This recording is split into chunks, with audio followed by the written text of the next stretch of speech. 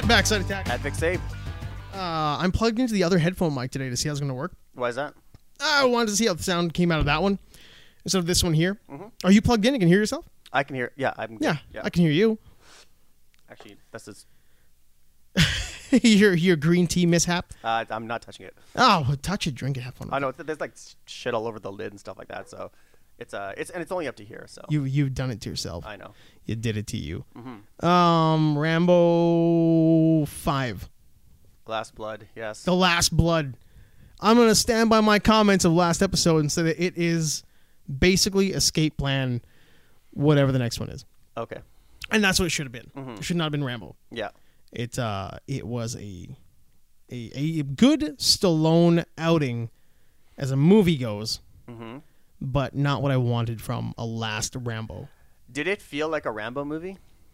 I guess. Or did it feel like a generic action movie? See, that's the problem. When you respond with I guess, like Rambo, the first one, First Blood, that's a Rambo movie. Yeah. And then you revisit the character in the second one, you're like, oh, look where he is. Oh, that's a Rambo. That's John Rambo. And he's going to get pulled back into it. And that's where he's going. He's going to Thailand. He's going to do all that weird crap again. And they're taking him off the statues. And he's being happy. Just building the temples.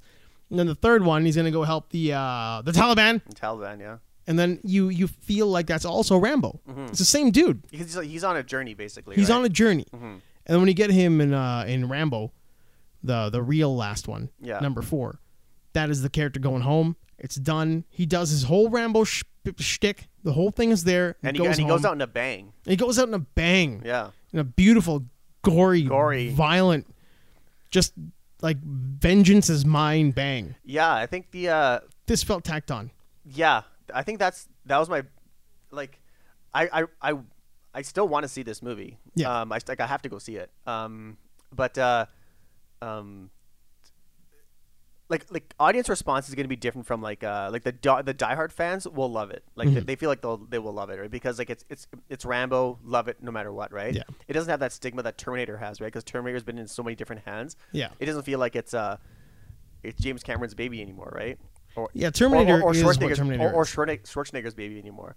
So, Rambo still feels like it's in Stallone's hands. It's like he's still attached to it. He's the heart of it and stuff like that, right? But this movie, even the vibes I got, like even when it first came out, right? I was like I was talking to fan of the show Raji, Die Hard. Yeah, Die Hard Rambo fan. Yeah, exactly. He liked it. So that's kind of why I want to go see it. And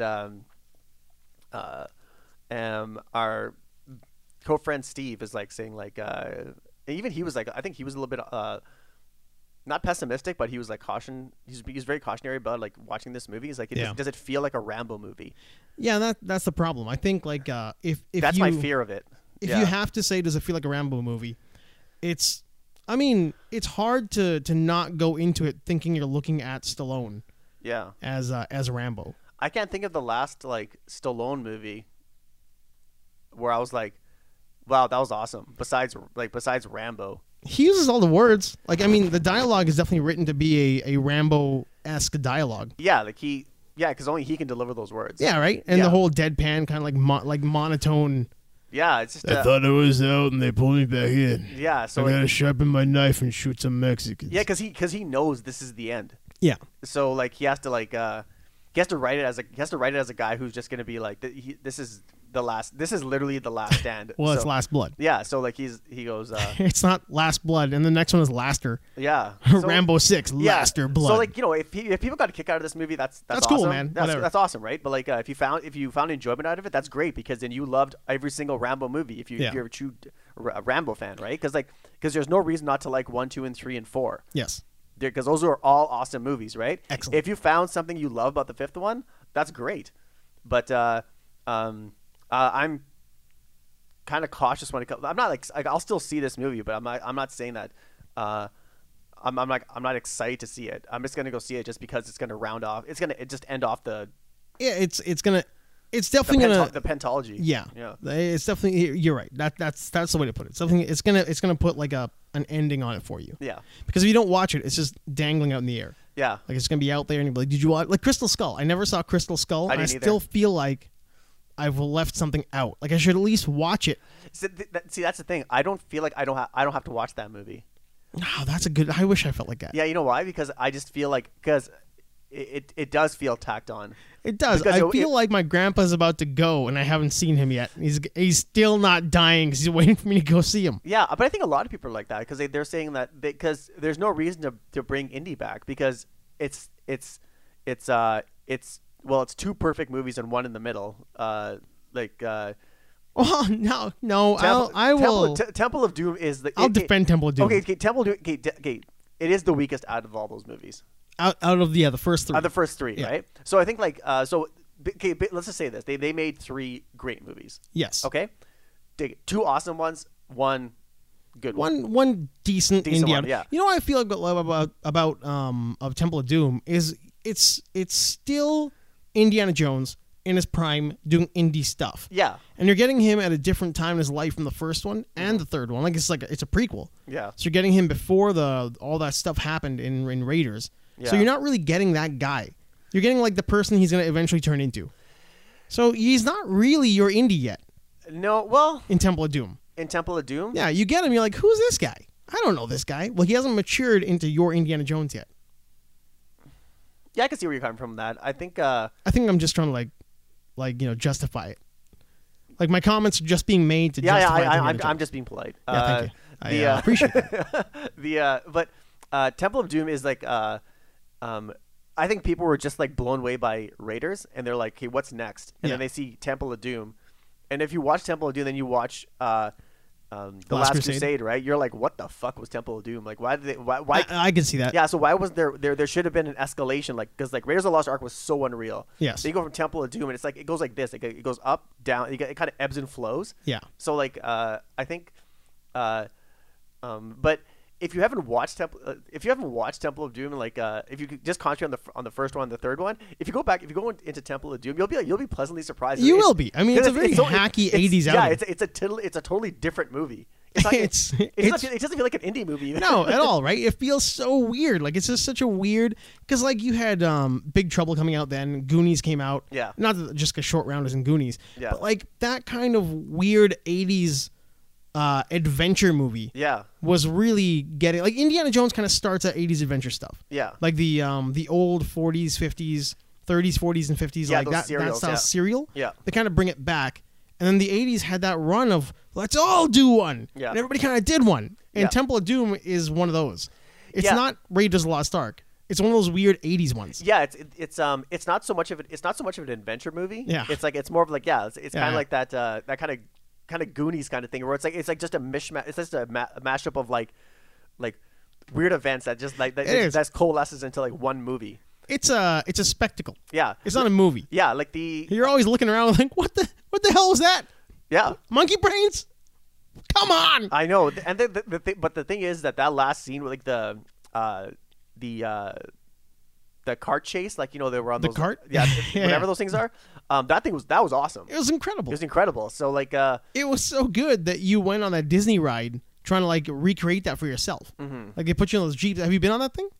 no, I didn't know. I didn't go. Oh man, the ride at Disneyland when you go in there and you sit in the Oh, Jeep that one, yeah. I have been on that one. and you're yeah. just going around. I mean, that ride is incredible, and all you think about is that cart chase sequence when you're on it. Yeah. At least for me. I mean, that made me feel like I was in that movie. Of course, it's Disney and they do everything right. Yeah. Like, well, I mean, you know, Well, exactly. aside from the 1940s era Scientology and racism, but I mean, the rest of the things they do quite well. Oh yeah. There's I think with man, Disney just L. Ron Hubbard tried to recruit Walt Disney. Nobody talks about that. nobody talks about that. That's true. Nobody talks about Yeah. shit like that. I know. The yeah, Walt Disney just and right now Disney just ruins everything.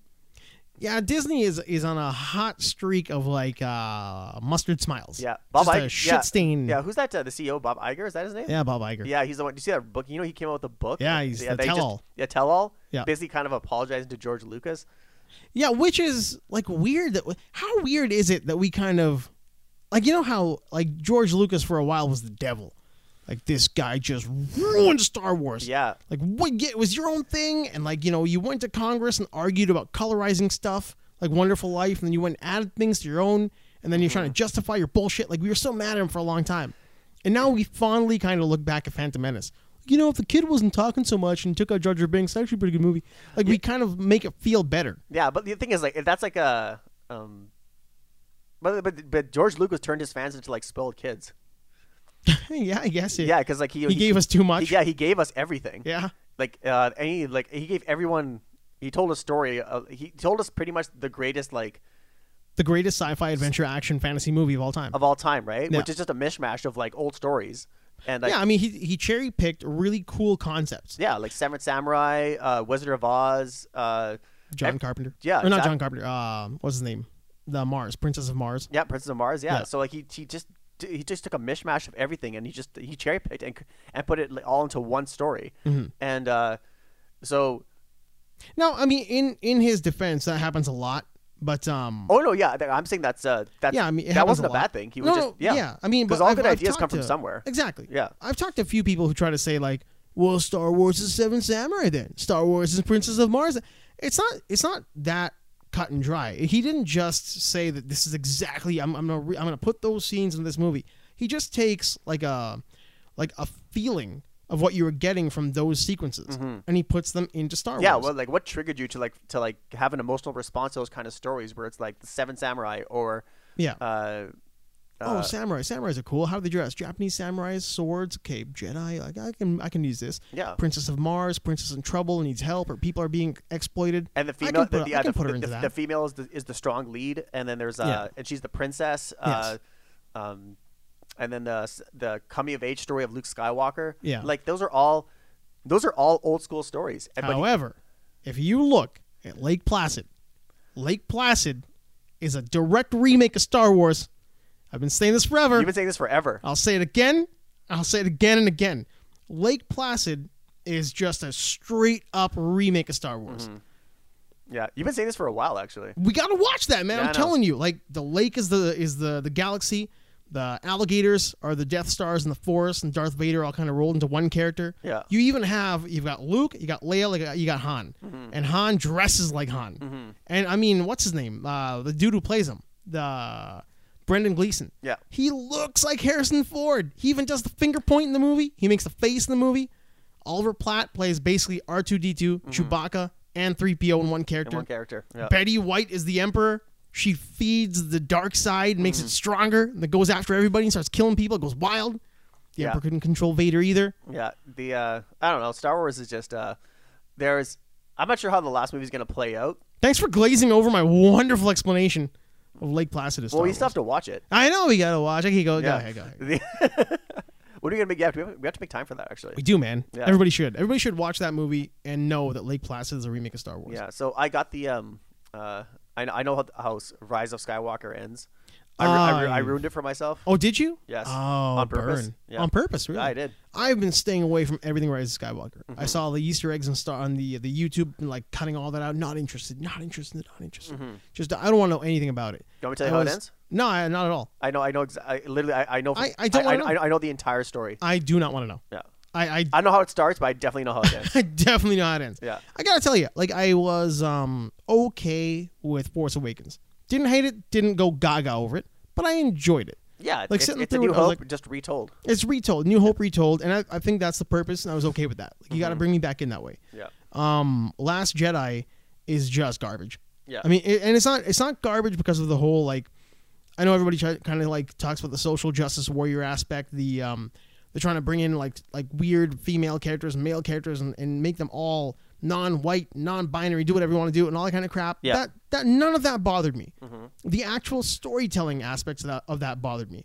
Like that character, that Rose, whatever her name is, Tycho. Oh, fuck. She's just not good at what she does. She's an annoying character. No, she's a useless character, and I honestly think that she was put in there just to satisfy the Chinese market. It could be, man, but I think that movie, I hope not, but that's my fear. It could be. I mean, like the Chinese market's huge, right? But I think that movie did an injustice to that actress. It gave her a shitty role, and all the freaks out there just smashed her for it. Yeah, like I have no problem with her. No, she was like, as an actress, sure she's a fine actress, and she's I'm pretty sure she's pretty cool. But they just they forced a bunch of crap into her mouth. I'm figuratively or literally, what do you want to call it? But they made her say stupid shit. Yeah, but that all stems from Kathleen Kennedy. Exactly. It just reeks of her. But if you want to talk about crappy characters, Benicio del Toro was awful. I mean, he's awful in that movie. His terrible. Character's stupid. His character is stupid. Yeah, he's stupid in the movie. I don't know why he took that job. The French they just kind of threw in there. Who speaks French on the other side of the freaking galaxy? Yeah, that was dumb. Well, the whole casino scene should have been thrown out and yeah, all of that was crap. That should have been scrapped. So much of that movie, I don't remember anything good in that movie. I just remember the shitty parts. Yeah, then you know what? You're right. I only remember the shitty parts. Yeah, I remember the science doesn't work when it comes to those bombs that were dropping in space, even though there's no gravity in space. No, but the idea of gravity in space. Yeah, they're shooting missiles that arc. They're trying to actually they're playing worms is what they're doing. They're trying to hit something in space far away by arcing a missile to come down. If they had thrusters that were on top of the bombs and they were forcing them down. Oh, you mean the bombs they were dropping? They were dropping, yeah. How do you drop a fucking bomb? Yeah, they're just gonna float away in space. All of that movie is crap. Yeah, and how all the male characters were seen to be stupid. Well, I mean, yeah, even the whole thing with what I mean, man, people have talked about this to death, but the whole thing is just crap. I mean, everything you don't like about it is easily justified. Yeah, Last Jedi was just slightly talking about it. Yeah, because Last Jedi it made money because people wanted to see where the story was going. But right. I bet you anything it didn't get any repeat reviews. And I know they make the argument that people didn't like Empire when it came out. I'm like, no, but you know what? People like Empire. They didn't like it when it came out because it was dark and it was kind of grim. Mm-hmm. So they were like, "This isn't the happy-go-lucky ending that I was promised after the New Hope. What happened to the medals and the orb in the sky and all the happiness?" But it wasn't happy, right? Whereas this, I don't think will stand the test of time. No, it won't. No one's gonna remember these movies. Well, not for good reasons. Not for good reasons. They'll still in 20 years, the kids who are watching it now, who are 5, when they're 25, will not look back on it and be like, "It was better than I thought it was. I liked it. I like it as an adult." Yeah. No, it's garbage. It's horseshit. Yeah. So I'm hoping that this next one, Revenge of the Sith, whatever the hell it is, the Rise of Palpatine, is I'm staying away from it. I really hope that JJ kind of hears what's happening, tries to appease the fans a little bit, and just gives us a decent movie. I'm not expecting the greatest thing ever. I don't want a $4 billion box office. I just want something I can watch and walk away with. I think. But you've already ruined it for yourself. Oh yeah, I totally did because I'm not. I have no vested interest in it because I know those movies aren't made for me. You animal. I've just been going on if I'm trying to go to sleep, I just do things that make because watching Star Wars fans reactions to yeah. what this movie is going to be. There's nothing positive. Yeah, I can't blame him. Yeah. I mean, look at what we just did. We've talked about this thing for a while now. We just ranted on it again, right? Yeah, fuck this. Move on. Oh God. Yeah. Oh, what were we? We were doing something. I was going somewhere, and I forgot where I was going to. What do you think about the new Batman casting? I think it's all good. I like that Zoe Kravitz. I think her as Catwoman's gonna be awesome. If Colin, what's his name? Colin Farrell. Colin Farrell. Is he gonna be? He's gonna be Penguin. Maybe. Looks like it. Okay. Looks like that's gonna happen. That'd be kind of cool. I have no problem with that. Yeah, I like it. I mean, the whole thing. I've been very happy since the idea of the Murderverse kind of died down. Yeah. And the concept of what they do, the movies and the animated side, got more. Yeah. More prominent, right? Because I mean, they just tell good stories. So you're gonna have. The Nolan trilogy is its own corner of the DC universe. It's a certain Earth. The CW stuff is a certain Earth. This new Batman thing, the Matt Reeves stuff, that's a certain Earth. Yeah. They're all little stories told in different pockets of the multiverse. You're not going to get a crossover with Aquaman and then this Robert Pattinson's Batman. You're not going to see them in the same world interacting like nothing happened. Yeah, that's true. I don't want, but by and large, I don't want to see that anyway. Yeah, I don't want to see it, and I don't think it's what they're doing is different. That the Murderverse is this Aquaman's universe. His Batman is Ben Affleck. Yeah. His Batman won't be Robert Pattinson. So I mean, I do like they're doing more of that now. Yeah. It's just the DC universe now. So that's cool. I like that. Yeah, I think. And we've talked about it. So all the casting is fine. Yeah, I have no problem with it. I like where DC is going. They're not making the DC EU. The Murderverse. The Murderverse, yeah. You don't need to. There's no point in following it anymore because there's no point. And you can. I mean, I know Suicide Squad might be there. Fine, that's cool. I'm totally okay with that. Yeah, I have high hopes for Suicide Squad. I watched the original. Yeah, it's not good. It's not good, but but it's still watchable. It's watchable. I can't say the same for Justice League. Right? I mean, we just talked about this last time. Like, Yeah. it's It's watchable, unwatchable, man. Yeah, Justice League is kind of unwatchable. Unwatchable. Like I watched I didn't make it through. I watched like half an hour. Yeah. I was like, this movie is shit. I did garbage. watch that on a plane. I got to tell you, like the first scene took me out. Were of you it. waiting for the plane to crash? Or else No, I like living. I like life. I love Lamp. I was watching that, and it was just the whole idea of that when was he. Brick, that was Brick from. It's the Anchorman. only line I know. I thought you'd get a kick out of that. Yeah. When he walks up to the kids and his upper lip is just got a life of its own. It's moving know. on. It takes you out of it right away. And I know. Yeah, It's weird. I know. See the Ryan Reynolds thing this week? Yeah, that we're about the he's pushing his gin or something. Yeah, he's got his gin. Yeah. He's got a Cavill stash. Yeah. And the friggin' things is all over the place. Yeah, and then Henry Cavill's response to that was actually pretty cool. I didn't see it. He's like, all he said was, he goes, there's not enough. He goes, not enough. He goes, I need to drink these. I need to drink that nightmare away. He's like, he goes, make mine a double. There's not enough gin to get that nightmare away. Yeah. I don't mind. I mean, I think it's all kind of fun and funny, but whatever, man. I mean, I'm again, like you said, we're not so invested anymore. No. I think a lot of this stuff too is we really are aging out of their demographic of like what they're trying to sell to who they're trying to sell it to. Yeah. So like we'll get good ones and then we'll get a bunch of shitty ones and we'll enjoy the good ones and the shitty ones will just be shitty. Yeah. And they might make money and whatever. Like I say, like Avatar. I think Avatar sucks, but like Raji loves it. Our friends love it. Mm-hmm. You know, a lot of people who really enjoy those movies, and they'll make a lot of money. It's not Yeah. for me. Who cares? Yeah. Like I don't really. I think with Avatar, I think. Like there's people who love who love Avatar. I think that a large proportion of those people who actually love that movie are people who just love the spectacle of it. Yeah. Not the story, not the acting, whatever, right? They just love the spectacle of it, right? Because when you see a James Cameron movie, you don't see it in theaters that often. So what you're going to see is something you've never seen before. Yeah. So I think that's the driving force behind James Cameron movies is that you're going to see like when you have to go to the theater and see it because it's a new technology or a new like camera he's using or whatever. That's it is, what right? I feel about it. Yeah. So like and we've talked about this like watching a James Cameron movie is like going to see is like doing a technical exercise. Yeah. So that's why I'll see the next Avatar is like because it'll make me want to go to the theaters and like see it. And I love going to theaters and watching movies. Yeah, I think like that's the way I look at it. I'm okay with that. Like I always kind of feel like the technology that he's gonna push in the next movie is gonna be better for all filmmakers in general.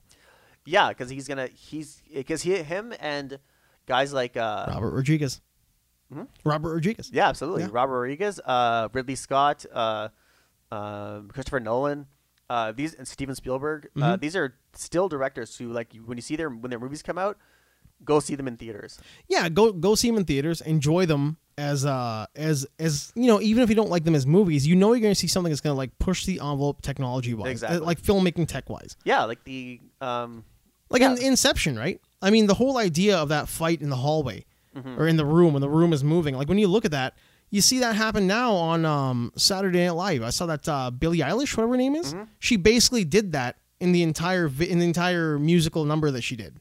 The room is moving and she's moving counter clockwise or opposite to the movement of the room. And it looks amazing. Like to see that on TV live up close with like the way they had the camera rig set up, it was incredible. I thought about that for days. It was just so well done. Oh yeah, And we saw that like in Inception. Yeah, exactly. Shot like in real time with real props and I don't know. I think I do believe that those are the directors that you want to see. Like they drag you out of your home and be like, you know what? Don't watch it on Netflix. Go watch it in theaters. Exactly. And so, yeah, and I think I do miss like things like for those like I was getting at with the idea that we don't get the commentary or the special features that really break it down properly anymore. Now it just seems like you're getting these like that's the problem I said with Blu-ray. You're watching your movie, you can choose to watch it by hitting a button that takes you out of the movie, and then you watch the featurette. Either it goes online or another part of the disc. It doesn't let you quite like click into it. I used to love the days like when you'd watch it on a DVD. When you watch the entire movie, you watch a commentary, and then you go watch the featurette where they break down exactly how they did it. Yeah, I know exactly what you mean. Like, yeah, so for me, that's those filmmakers thing for me. Yeah, because I enjoy. That's why like my favorite movies I still buy. Yeah, because like I want to see like because I not only do I like the movie like movies, I love watching like how they're made. You really had a lot about that with Dunkirk, right? Yeah, like I mean they really get into it. Yeah, like I even bought the book. Yeah, how they made it, and that because the movie is just like when you watch it, it wasn't like that movie was. It had like $110 million budget. That's crazy. Yeah, that's all. Like that's that's not much these that's days not for much that these days, kind of right? movie. But when you watch it, Yeah, it's like the spectacle of that movie. It's incredible. And it definitely puts you there. it puts you there, right? Yeah. So like that's why I'm not concerned about like the character development or anything in that movie. That's why I loved it so much. I'm like, it just cuts to the core. The whole movie is about survival. It doesn't say anything about that. It doesn't tell you anything besides that. Yeah. In the trailers, it just says the key to victory is survival. Yeah. So it tells you right there. This movie's about just surviving. The thing about that too is I find you're not getting at in movies anymore. These days they spend a lot of the exposition in trying to build up why this is your hero, why you love this character, why we're gonna follow him. He's so amazing. I mean, that's why we watch Batman's parents die like every movie, right? Yeah, I don't need that anymore. No, they Just throw me into it. yeah, because they just assume that the audience is dumb. Mm-hmm. Yeah, so they're like, oh, we have to explain this to you. Like, how many times do you have to see Uncle Ben die? How many times do you Yeah. see Bruce Wayne's parents die? Yeah. And so you're wasting like a good like quarter of the movie with Yeah. all this shit that doesn't need to be there. Into the Spider-Verse, man, did that really well. Yeah. They just like show you every perspective of every character in just the quickest cut scenes. Yeah. Like just kind of like, this is me, this is who I am. Uncle Ben died. I went through a wormhole. Here I am. I'm wearing sweatpants. Yeah, exactly. It's like, that's it. Done. Completely finished. Spider-Man 2 did it well too with the Alex Ross paintings. Yeah. You know, I mean, I don't need to watch it happen again, but I just get to see all the first movie while I'm reading about Stanley, written by Michael Chabon, all that kind of crap. And you're seeing all the first movie in those awesome paintings. I think the movie that did it the best, where it's like you don't have to like revisit the first one, is Aliens. Still. Yeah, you're right. Aliens Yeah. did a good job. They sum up the first movie in the first like 5 minutes. Yeah. And that's all you need to know. I got one for you. That not only throws you into it, we've talked about it before, not only throws you into the movie, but gives you a breakdown of why the main character is where he is. You learn about him even if you haven't watched the first movies. Yeah. Is Die Hard with a Vengeance. Oh fuck yeah! It just shows up and like they give you the reason who is this scumbag? If you haven't seen the first, you're like, who's this scuzzy cop? Like, oh, his wife left him. Okay, I get it. His family hates him. His kids doesn't talk to him. He's an alcoholic. Bomb's going off. Yeah. Brother hates him. Yeah. Cool. Yeah. I got this. I can watch this without knowing anything about the first two. I'm good to go. Is which one is your favorite out of the three? I just love number one. Number because one is it's my favorite. there's a reason you watch it every Christmas, right? Yeah. But I think like if Vengeance were the first one, it would be the best one. I think number one has got so much nostalgia for me. Has got so much like of me as a little kid watching that over Christmas all the time that just kind of I love it too much. Yeah.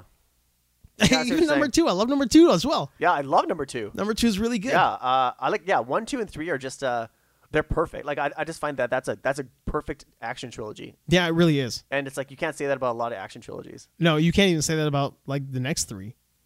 Yeah, the next 3 were just awful. Well, I mean, we know like the next 2 are terrible, and then the third one, this apparently who knows if it's ever going to get done. What's going to happen to that? Yeah. They're worried about making them too superhero, right? It's like they don't want to make it so his past. Is Oh yeah, already sorry. Yeah, written in I'm sorry. stone. There is another third one coming out. I Well, didn't even watch maybe. I didn't. I honestly didn't watch the first 2. The number 4.0. No, whatever I'm it's called. shitting on them without even watching them. But I'm pretty sure. I'll tell you, that one there is essentially like what's that? The Schwarzenegger True Lies. It's kind of like it's basically True Lies. But Timothy Olyphant is just incredible in that movie. That guy's good in everything. He's good in everything, man. Yeah, he plays a great villain. He plays a great character. You're kind of almost rooting for him. Is it Maggie Q in that movie? Yeah, she's actually pretty fun too. Yeah, I think. Okay, you know what? I think I might have seen that one. If that weren't a Die Hard movie, if it was like Steve McQueen instead of John McClane, you'd probably enjoy it a lot more than. Didn't Bruce Willis drop a car on her or something, or didn't she drive? She died pretty violently, right? Basically, drops a car on her. Yeah. He like drops her through a car, and the car lands on her. Yeah. And then Kevin Smith is in it. He's really good. And everything he's ever said about working with Bruce Willis since then, even that cop movie, the what's his Has name? been Tracy bad, right? Morgan. It's been so messed up. Yeah. So that's fun. Like I'm glad we have that now. And then Yeah. what's it called? The actual movie itself isn't like horrible. It's just not a good Die Hard. Yeah. So it's got its moments. It's not, So not yeah, terrible. the Die Hard movies go like 1, 2, and 3 are it's not like they got better or worse. They were just like they were consistent. Like Yeah. 1 was unreal, 2 was good, 3 was great. Yeah. Uh, I don't think anybody really even saw 4 coming. Like 4 just kind of showed no, up. so 4 was on the tail end of like where like you know what they didn't make sequels for the sake of making sequels, right? So it was kind of Yeah. like still attached to it. So that kind of gave it like some credence, right? Saying Yeah. that it still feels like a Die Hard movie, right? I think the one after that is where people start going like, why the fuck are they making like why was not even need to be released? Man, I think so. I think they had the same problem with that one that they had with the Crystal Skull. Yeah. Like, you know, the big joke of nuke the fridge, right? I mean, Yeah. if you throw him into a fridge and you blast a nuclear explosion next to him, Mm-hmm. and he flies 2 miles in the air, lands in the desert, rolls on the fridge, and he's fine, and he's, 90 years old? Then why am I even worried for this guy? Yeah. Like, all the stuff he's going to do from this point on, he's going to survive it. Yeah, Because he's indestructible. Yeah, because what's the worst thing you could go through is like going through is just like being in the middle of a nuclear explosion. Yeah, and survive it. And survive it. Unscathed. After that, I'm like, I don't care if you have an AK-47 pointed at me. Yeah, he's going to be fine. Yeah, I survived a nuke. That's kind of like always my problem with Preacher. Like, I really enjoyed the comics, and I haven't gotten to the last couple seasons of the show. The show's good too. Yeah. But I never worry about Jesse Custer. No, Jesse Custer's he's a boss. Yeah, he's a boss, and not only that, but like he's indestructible. Yeah. In the comics, I mean, spoiler if you haven't read them, like give me 30 seconds, but nothing happens to him. Like Yeah. he walks through that world, like he owns it, and he just crushes everybody. Yeah. Whenever he's up against any obstacle, he beats the shit out of it. Yeah. And if he can't, he loses an eye and then beats the shit out of it. So I'm never worried about the guy. No, yeah, I remember when I read it for the first time, I was like, oh, when he runs into the Saint of Killers, Yeah. I was like, holy shit, This is gonna be it, this right? is gonna be it. And it's not. Yeah, And he just fools him. yeah, and talk about surviving a nuclear weapon. Remember Yeah, when Saint of Killers and those guys launched a nuclear weapon at him? It's the same He thing. didn't give a shit. You're in the desert. Yeah. There's like Hueys and choppers and all this shit around you, shooting everything they can at you, and they nuke you, and you're fine. and he's fine. Yeah. Yeah, I don't and know. that whole sequence. For those of you who hadn't read it, I don't want to spoil it, but like, We kind of did. yeah. But you know what? That's the first half. Like we haven't even gotten to the oh no, second yeah, half yet. yeah, it's such a long story. Even like how he came to be, like you know Yeah. when he's in Ratwater and he has to get that medicine money for his he has to get that medicine for his Pretty wife. accurate in the movie or in the show. Yeah, yeah. It's kind of like Old Man Logan a little bit. Kind of. And that whole scene when he comes back after they kill him and he comes Yeah. back from hell. Yeah. Kind of that scene in hell when he's like dealing with when he's dealing with the devil and he's and all that stuff, and then and hell freezes over and he just comes up. They're like, why can't this fucking guy die? There's no way to kill him. There's no way because he does not give a fuck. Yeah, he is a pretty irredeemable character, but Yeah. at the same time, all he wants to do is be redeemed. Yeah. But like it'll just never happen. Oh, yeah, Like it'll and- never happen. And the sound of his guns, and just like when he went back to that rat water, that yeah. cesspool, and he just fucking he just slaughters everybody. Like Again, really well done in the show too. oh yeah, Like when they unbelievably do done. it in the show, well done, and yeah. Mm-hmm. even the sound of his guns firing in the show, like he's 5 miles away, and just these like I don't know, like coffee cup sized bullets are just coming out of nowhere. Mm-hmm. yeah, Remember Quigley Down Under? yeah. With It's Tom kind of Selleck, like that, yeah. Where it's like, where's he coming from? I have no idea. I'm glad someone else watched that movie. Quigley Down Under is underrated, man. Unbelievable movie. It's an underrated movie. Shot in Australia, I think. Shot in Australia. I think the entire thing was shot out there. Yeah. But man, what an underrated movie. Yeah. I mean, it's no Actually, Crocodile Dundee Part 2. No, But like it's pretty Down good. Under should given it away. It's shot in Australia. Yeah, I think so. I mean, I would imagine It is, because yeah, it is. there's a lot of Aborigine in the movie, I think, too, as well, right? Because that's So- to do with how Aboriginals were treated oh yeah. back then. Yeah, right. So Yeah, it's a pretty Well, it's a comedy, but it's got like a heavy like undertone. yeah to it. because the setting that it's in is all about that whole era where like Aboriginals were getting like the mistreatment of them and Well, yeah, there was a lot of like white farmers and like almost like an artificial law that came in, yeah pushed them out of their land, took them apart, killed a bunch of them. I mean, it was pretty ugly down there. yes The Australian frontier was gross. oh yeah. Have you seen The Proposition? No, I haven't seen that. It's a good movie about that. It's a Mm. really good movie about that, and it's gritty. I mean, it's a hard watch. The Proposition. It's Guy Pearce, and I know which movie you're talking Yeah, about. it's like a I Walter still Hill. not have seen it though. it's Is it grim. worth the watch? Yeah, it's definitely worth a watch. Okay. It's worth multiple watches, but they're all hard to get through. Oh, okay. And then to read about it afterwards is really it's quite like interesting as well. Like when you don't know how much of a dark frontier story another country had. Like we're so kind of caught up to American frontierism out here, like the Wild West and how like the Custer and the Last Stand at the Little Bighorn, all that kind of crap. Yeah. We know that all that stuff. But then you look at what happened in Australia, it was pretty friggin' dark. Like it was gross. Oh yeah, Australia was just and plus like there was, because they had to deal with Aboriginals, they had to deal with then it was just a dumping ground for kind of lawless, yeah. Yeah, it was a dumping ground for for criminals by the justice system. So. And now Andy's the prime minister. Yeah. Andy. Oh, mates, what's a good one? Speaking of all that kind of stuff, I saw the first episode of Watchmen. What'd you think? It opened. Have you seen it? Yeah. Friggin' opens in Tulsa, Tulsa 1921. We've never seen that on TV. And it was I don't know how accurate it was, but it was pretty rough. It was really good. I loved it. Yeah, I great. I'm quite a huge Watchmen. I love Watchmen. I love the comics a lot. Yeah. I did not like the movie, so I do like that this is a continuation of the comic book. That's where we differ. I love the movie. Yeah, I had a lot of problems with the movie. Like I thought that movie was like super high highs with a lot of really low lows. Yeah, I felt that it was because the thing is when I went in because I read the graphic novel. Actually, I bought and read the graphic novel before I watched the movie. Because I wasn't too familiar with it, but when I saw the graphic novel, it says one of Time's 100 greatest novels. Yeah. And so I was like, I said, you know what? I know the movie's coming out. I'm like, I should read this. So when I first read it, I bought it. And then as I was reading it, and then I found out the movie was coming out, I said to myself, there's no way they can fit this whole thing into a movie. Yeah. There's no way. So I went in and saying like, you know what? It's not going to be... There's no way you can put all these stories into it because it's such a complicated book. I'm like, let me just see if they can put whatever they put on screen will be somewhat of a well told story, right? So I think in that aspect they did, for me anyway. And I thought that they did the special effects very well. Yep. And I thought the acting was pretty good. Like all the characters played their roles pretty well.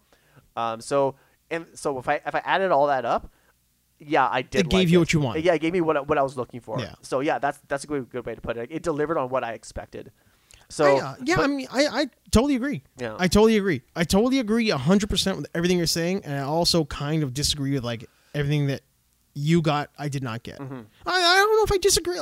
That's a weird one because I had real issues with like the angle they were trying to take, which I kind of felt was coming up real quick. Like you were always kind of led to believe the Dr. Manhattan angle was going to be the way they go. Yeah. Stuff on Mars was great. I thought the way they told the comic book story was great. The way they framed all the sequences kind of made you feel like you were seeing the panels of the comic book as much as you could. Yeah. I kind of disregard everything Alan Moore has said about it.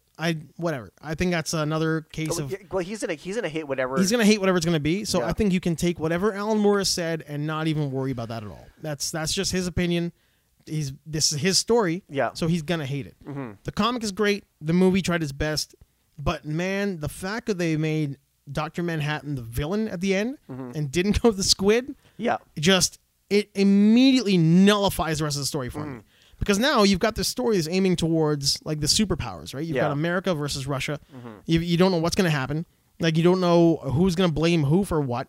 And then eventually you just make Dr. Manhattan, a creation of the Americans, the villain again. Yeah. And you're just back to square one. Yeah. The world's not going to unite and be like, oh, we'll unite against Dr. Manhattan. No.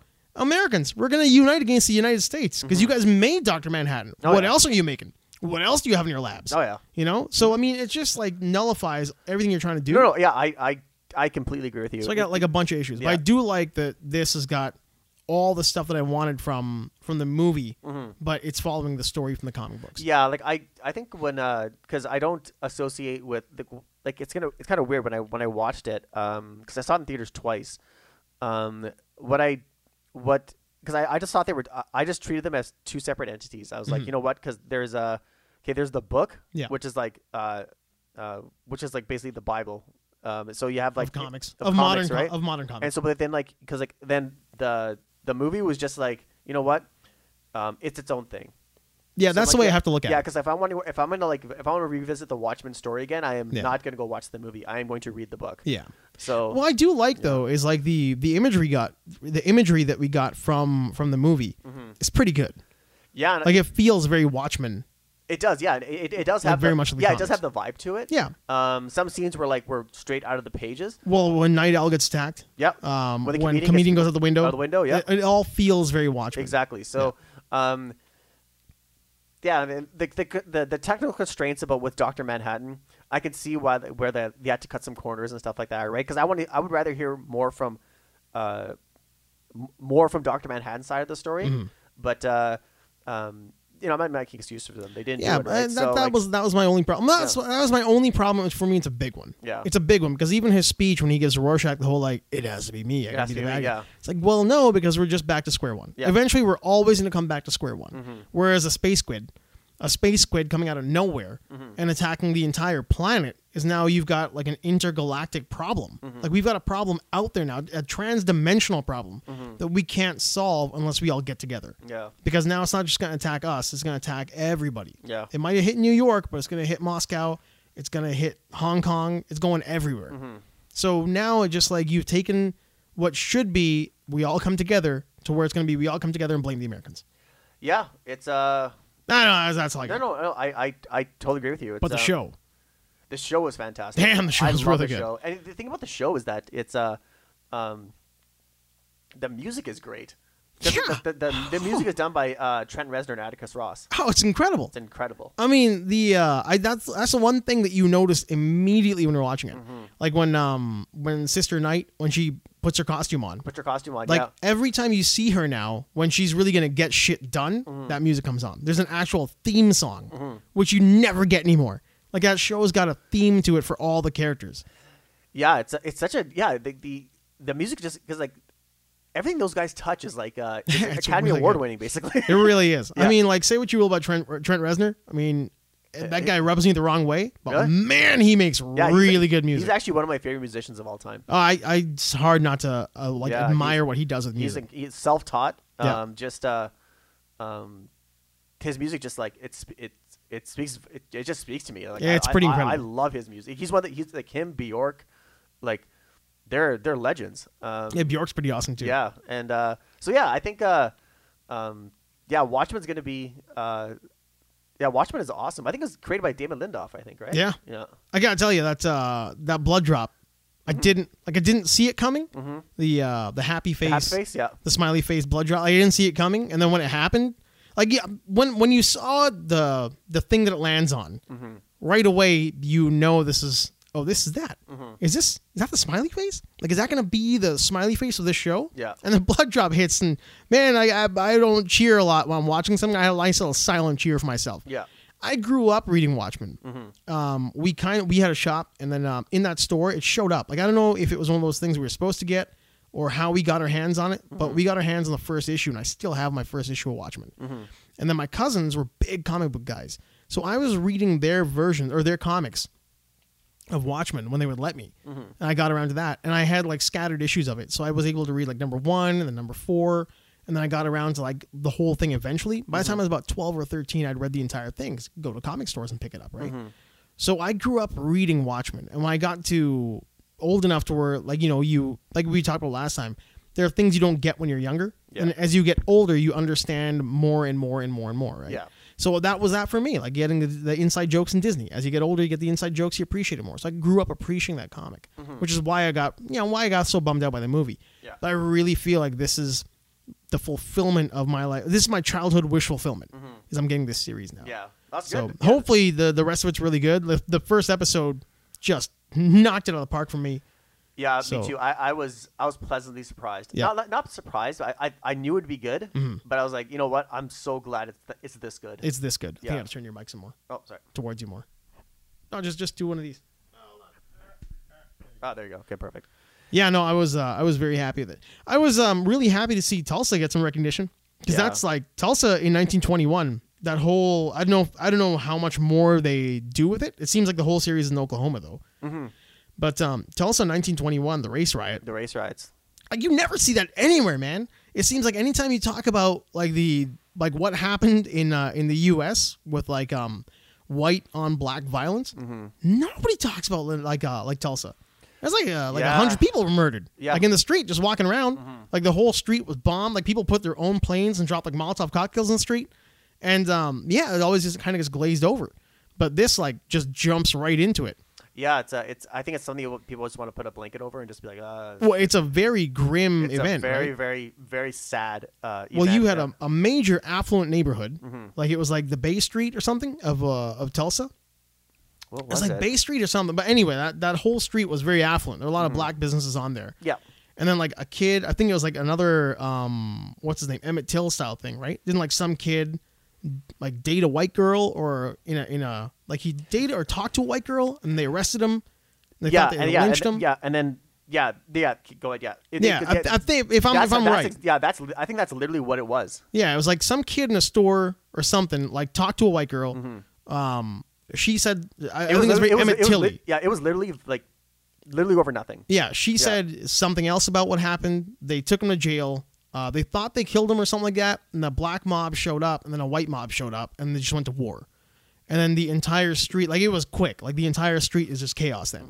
And then like people got in their private planes and flew their own planes over and just dropped like, I don't know if it was grenades or what. They were dropping like homemade bombs onto the street and just shooting black people in the street. I think it's something like 5 white guys died or whatever it was, and it was like 100 black people died. It was just like a straight up race riot. Yeah. It's crazy. I mean, it's definitely worth looking up. Oh, for definitely. We should look it up. I feel like I right should look here. it up. Yeah. I should definitely get my facts right. But I remember it was one of those things that we kind of learned a little bit about here, and then that was it. And I remember, like, I think I read about it when I was in the casino. Like, it was one of those things that was in the paper at some point, like the anniversary of the race riot. And I remember reading about it then. And then to see it there, where you forget about it. Like, you never hear about it. And all of a sudden, Watchmen looks like they're just going full tilt into it. So we kind of need to see how that goes. I know. Yeah. It's yeah. I just can't wait. I think the series when it comes out, I think I'm gonna buy it. I think you're gonna have to. Yeah, That's kind of thing it's that good. It's really good. Because really, our shows that are have the content that you want but are so well executed. Yeah, that is so rare, and so that's no why fat.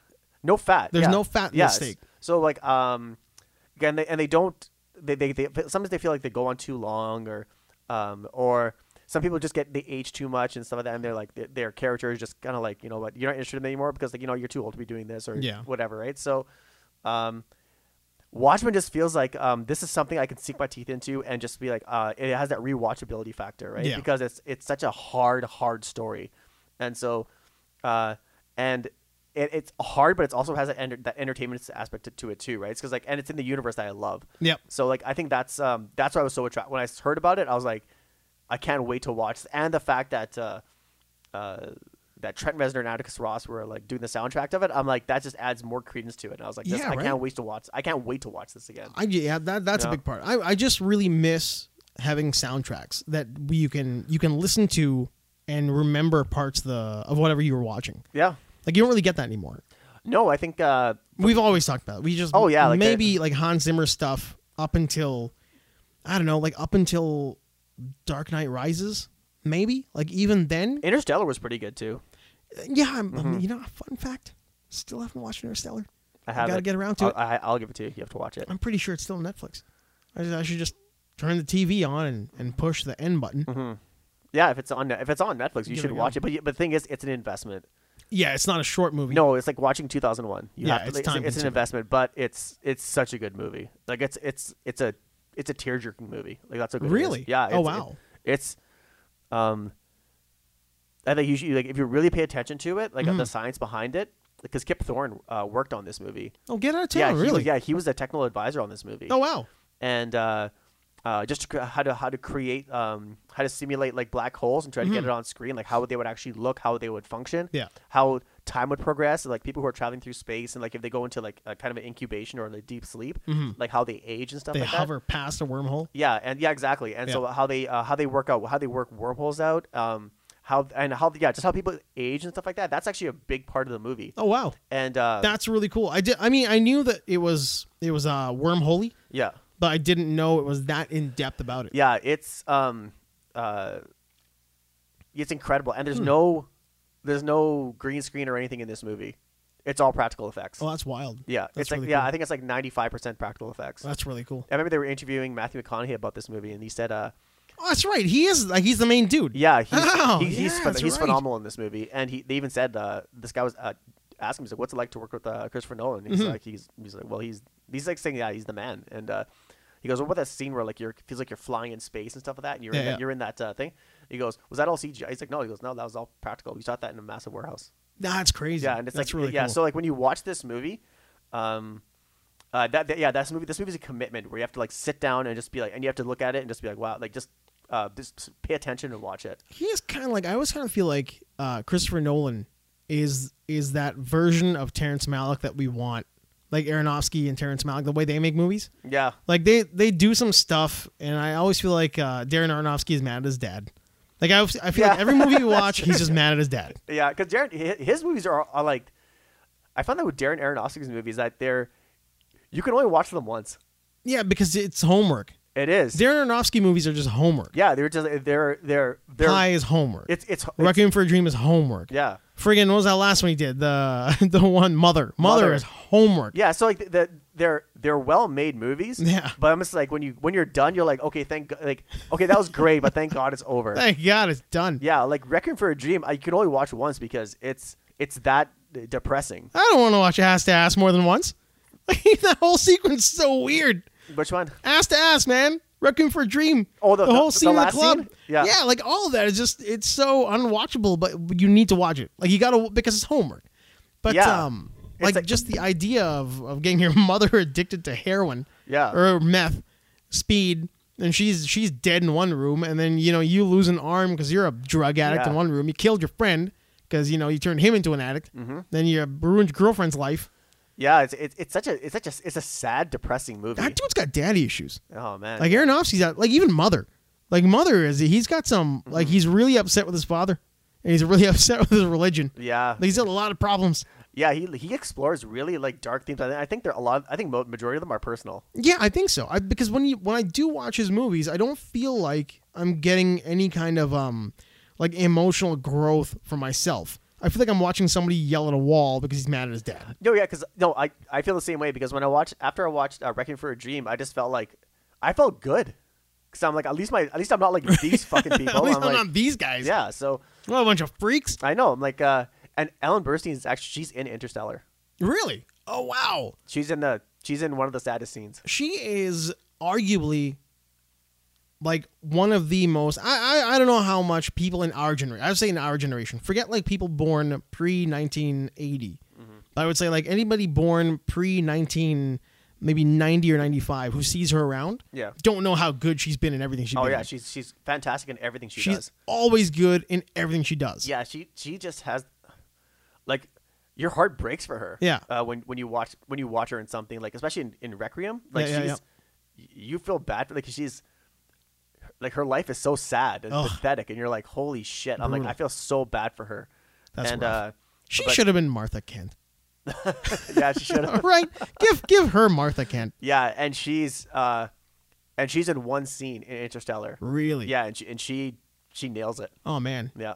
See, maybe that was Christopher Nolan seeing what she went through and all the other crap she's done there, and Aronofsky, and be like, I'll give her a good movie. Yeah. I'll give her a good movie. Yeah, she's like everybody in Interstellar is unbelievable, and has like Michael Caine in it. It's got like John Lithgow's in it. Well, it's kind of got like the like his Anne Hathaway's in it. His team, like the Nolan regulars. pack. Yeah, and the No pack.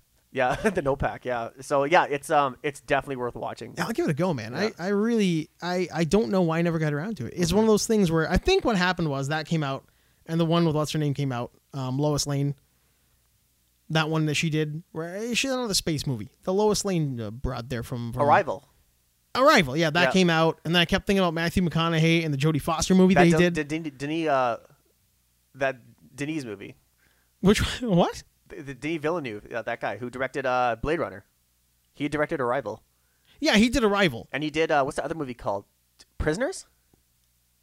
Did he do Prisoners? I think he did too. Wolverine and Mysterio? I think he did, yeah. That movie is phenomenal. Yeah, I think he did that movie too. Man, I felt bad for Paul Dano for a while. Yeah, he did.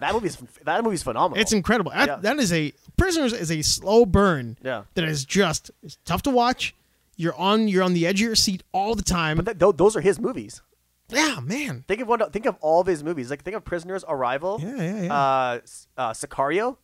Oh Blade yeah, Runner. that's They're right. all slow burners, but they're like, the tension is there. You're just they're like right up there, and they're they're filmed beautifully. Okay, did he do the one with Mysterio there, Gillen Haley? Did he do that one where he plays the double? What was that movie? I think he did, right? Where he plays the double and he meets his little teacher version of himself, and him and his like double switch places.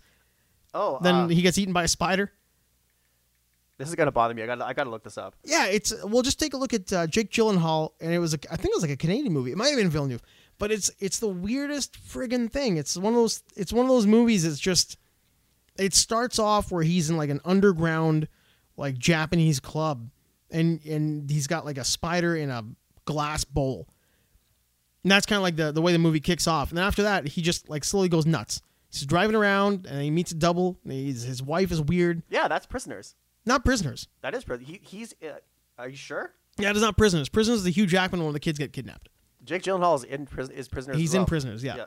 He plays the speed head looking detective. Let's see here. Incendies. Let's see here. Well, okay. I could keep looking for this, but like, yeah. There's a.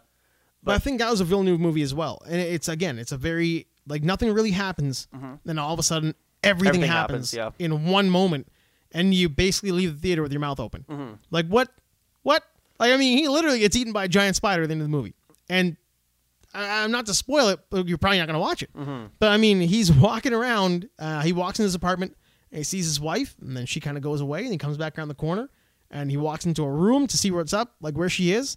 And there's just like a 300-pound, like the size of a Bengal tiger spider, just in the wall doing that Batman thing, just like in the corner of the wall. And then he kind of makes a move, and the spider moves. Then he moves, the spider gets him. Oh shit! And you're like, oh, what?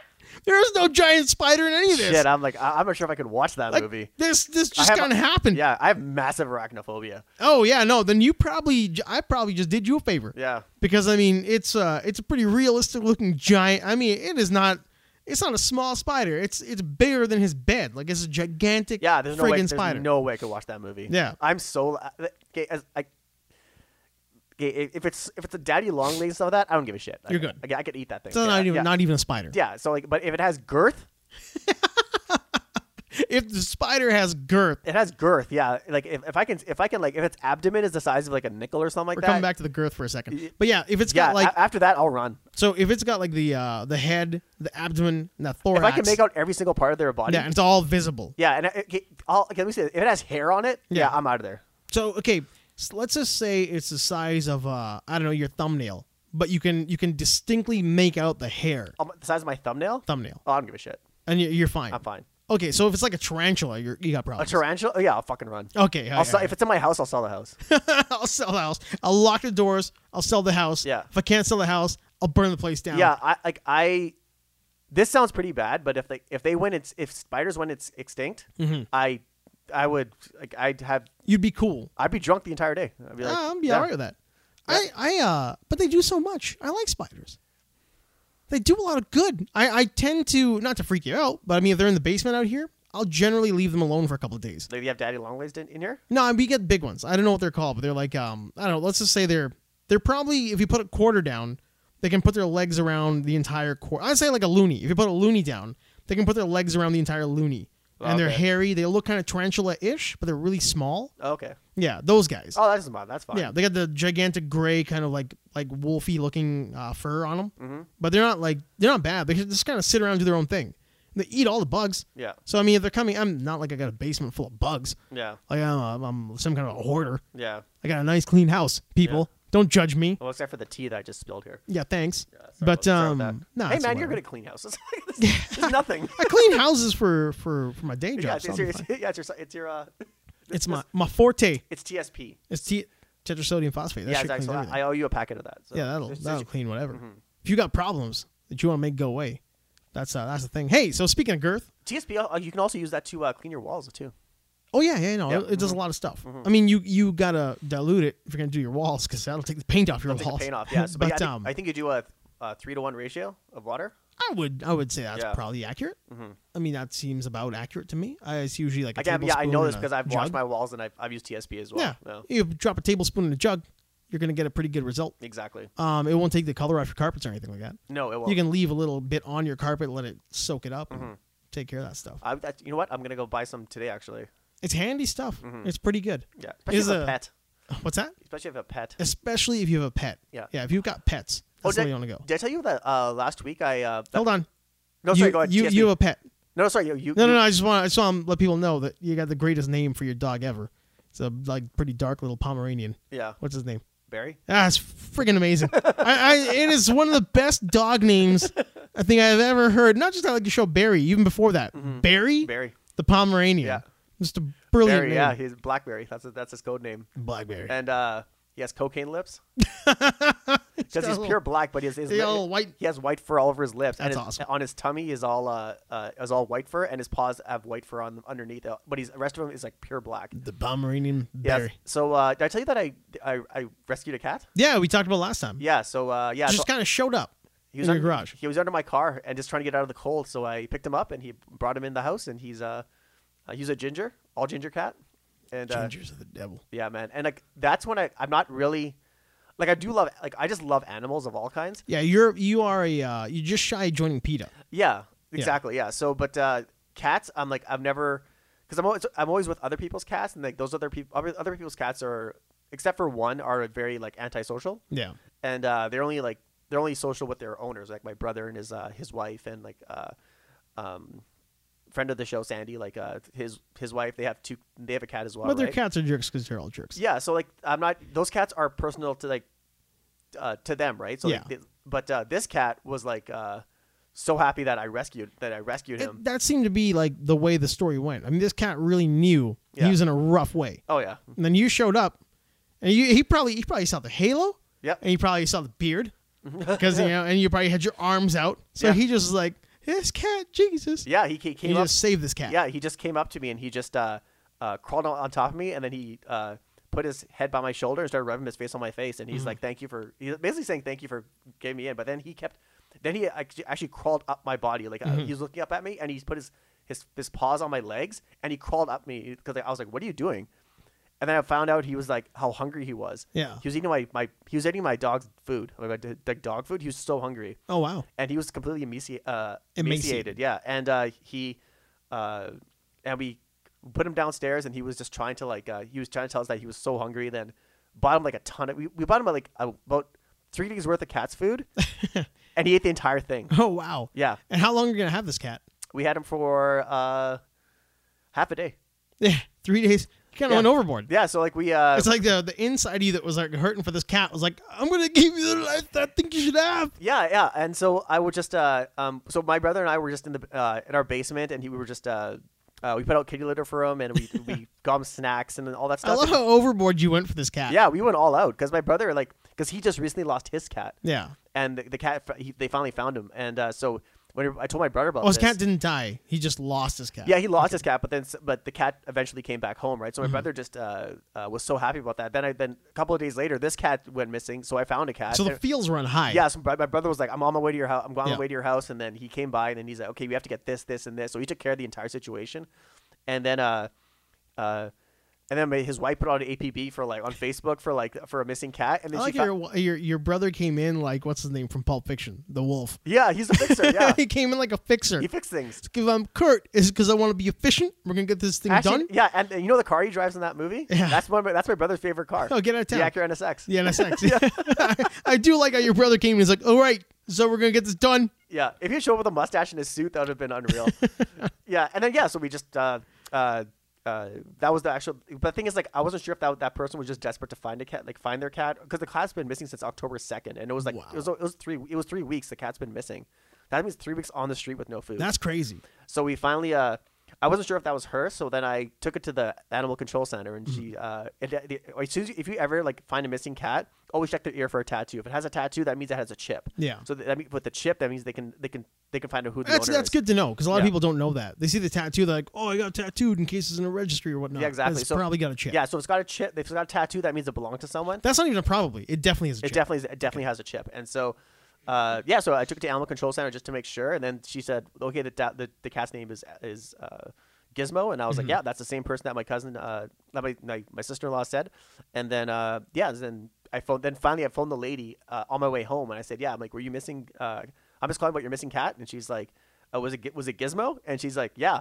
I'm like, yeah. I'm like, yeah, I found your cat. Oh wow. And she's like, what? And she yeah, like I said, she went nuts over the phone, started crying, and I'm like, where is he? I'm like, I don't have him. He's at the animal control center. And she's like, you don't have him? I'm like, no, he's at the animal control center. He's being well taken care of. I didn't let him loose, right? Yeah. I'm like, no, we treat him like a prince. He was. We found your cat. Did you? He was delicious. It's like, no, he's the animal control. Don't worry about it. Yeah, so I made sure that animal control center, if there's anything they had to do with him, just to make sure that he was okay. So I said, yeah, we fed him. Like this cat was a gentleman.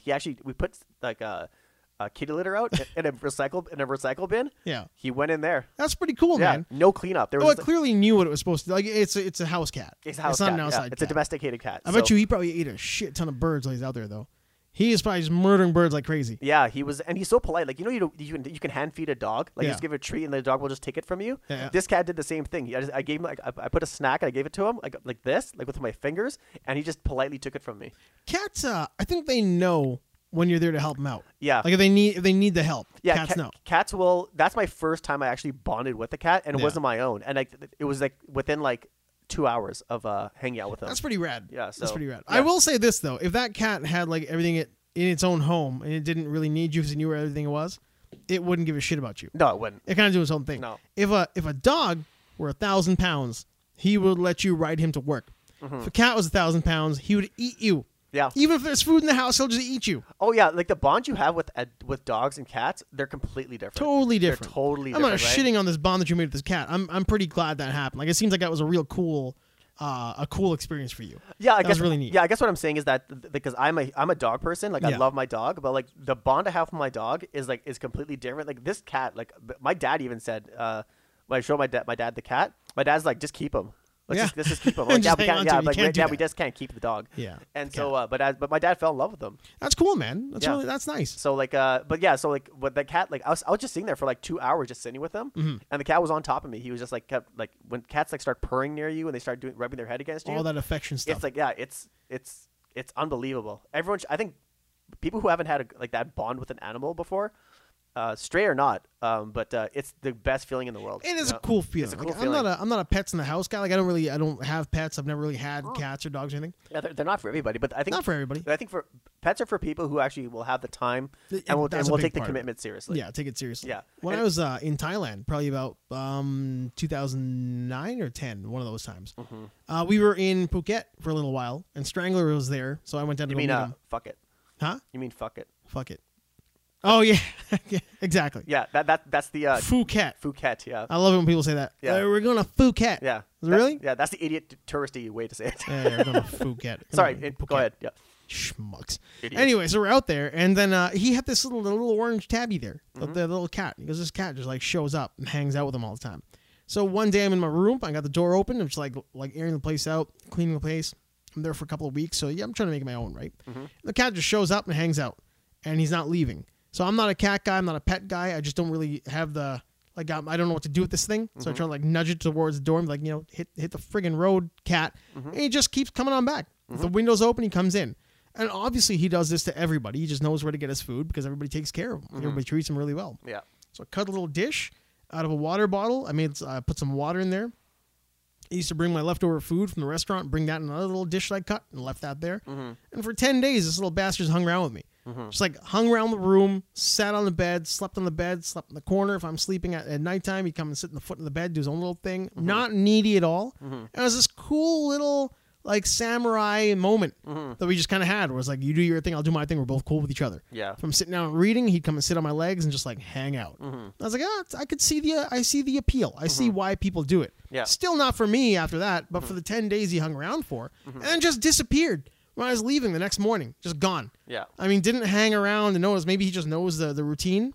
This dude's putting his shit away. I'm going to go find some other sucker to leech off of. Yeah, exactly. But it was cool for a little while to have that. So I do get the appeal. Yeah. I think if I had to if I'm when I'm living alone, I think I would get a cat rather than a dog. Now.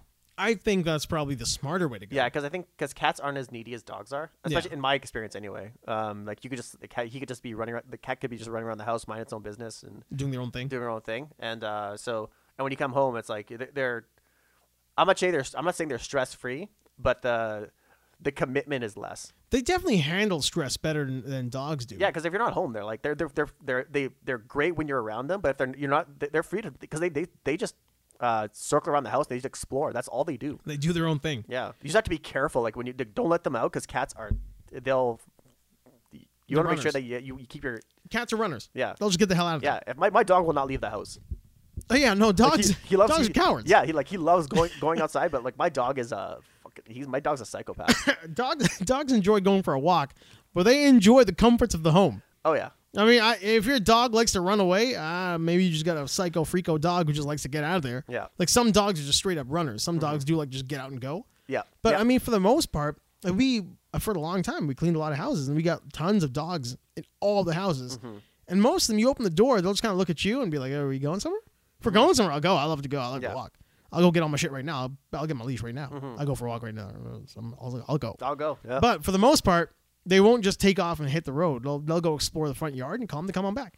Close the door, they go sit in their chair. Yeah, because the dogs will listen. Yeah. Cats will just be like, "Ah, fuck you." Yeah, I don't need you. Yeah. I'll go murder some birds. Yeah. I'll just go kill a ton of these flying things because they're tasty. Yeah, because if I go, like, my dog walks out the garage and I'm like, "Barry, Yeah. come here," and he's like, he looks at me, then he'll come back, right? If I went to my cat and I'm like, "Hey, Whiskers," then I'll be like, "Come back over here." He'll look at me and be like, "Hey, Whiskers." Whatever. Come on back, Whiskers. I'm not coming back. Yeah. I'm leaving. I'm free now. I don't need you. Yeah, so I would 800 pounds and murder some birds. Yeah, but puppies and kitties are just like they're so adorable. I love them. Well, yeah, little ones are cute. Yeah. Like when they're all cute when they're little. Yeah. Like humans, puppies, kittens. Baby goats are great. Yeah, And they're baby crazy. goats they're something else. Baby goats are so cute that I will just ignore. Like I will push puppies away to play the baby goat. I just love baby goats. They're so weird. Their eyes look in two different directions. Square pupils. Yeah. They're like ugly cute. They're ugly cute. Yeah, that's why I like them. Because I'm ugly. Yeah. So they're ugly. I'll get along real well. I was getting onto the girth thing. Did you hear about this thing they're doing now? I think it was in Toronto. These guys are getting their dicks injected with hyaluronic acid to get like 2 inches of girth. Really? Yeah, it's the thing that's going on these days. Okay, I'll have to look that up. They're girthing them up. And it reminded me of that news story that came out. Remember how the dude, there's that one guy, he's Brazilian or whatnot. I think he's a Brazilian guy. But he's injecting himself with the synthol. Is that the guy who wants wants to look like Popeye? Yeah. Yeah. He's got like the tiny little forearms. Yeah. I know what you're talking about. Yeah. But yeah. he just thinks he looks incredible. But he does not look incredible. Like he looks awful. Do you think he could do do you think he could do this with those with any weights? I think he could probably curl his wrist, his forearm. He can do like a forearm curl. Because I saw his forearm. I looked at that guy and I'm like, is he dating Olive Oil? Like just. Oh yeah, they're pretty ridiculous. He is like the opposite Popeye. Yeah. Like he's got gigantic like oil filled biceps. Yeah. But he's got no forearms. No forearms. But all of that stuff and these girls who get like the butt injections, the silicone and all that kind of crap that goes in their system. It's weird how it travels into your system. Like it kind of moves through your muscle strands on its own. On its own, yeah. And you can't get that shit out. And there are like major side effects.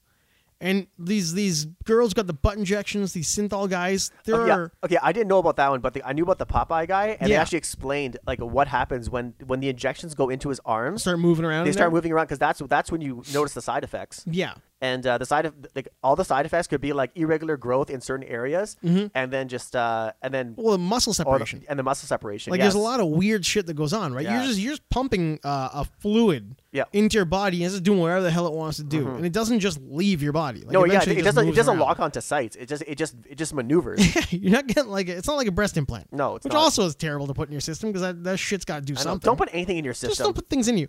But like I'm thinking, Fuck. like guys, and you got a pretty personal relationship with your dick. Like that's not the kind of thing you want to get an injection put into. And these dudes are just like, what is? Okay. What? There's got to be mental illness in there. Yeah. Okay. I'll say now, is this a trend that a lot of guys are doing? It seems like it. It seems like the doctor who was talking about it, I think it was in the Post or in Metro or something. The doctor was talking about, I was like, I see like 4 of these guys a week. Okay, so I'm just girthing guys up. I'm just wondering that. Hyaluronic acid in the dick.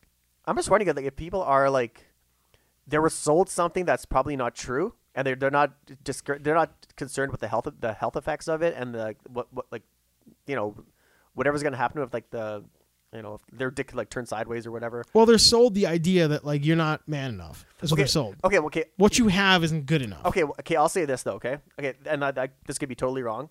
I've been to Brazil. Okay. I spent. Well, this isn't Brazil though. This was like Toronto. This is here. Oh, this is in Toronto. Okay. So this is here. Okay. So I'll say this then. Okay. I think the guys who are doing it are coming from a position of weakness, whether it's lack of self-respect, whatever the case may be, right? So I think they were, I think basically it's easy to say that they were sold a promise. I think so. Yeah, I think so. When they talk to their friend who's got it done, yeah, clearly he talked to somebody else like, you know what you should do. Yeah, and he's banging a lot of chicks. Yeah, because I wonder what the age group is that who are getting this done.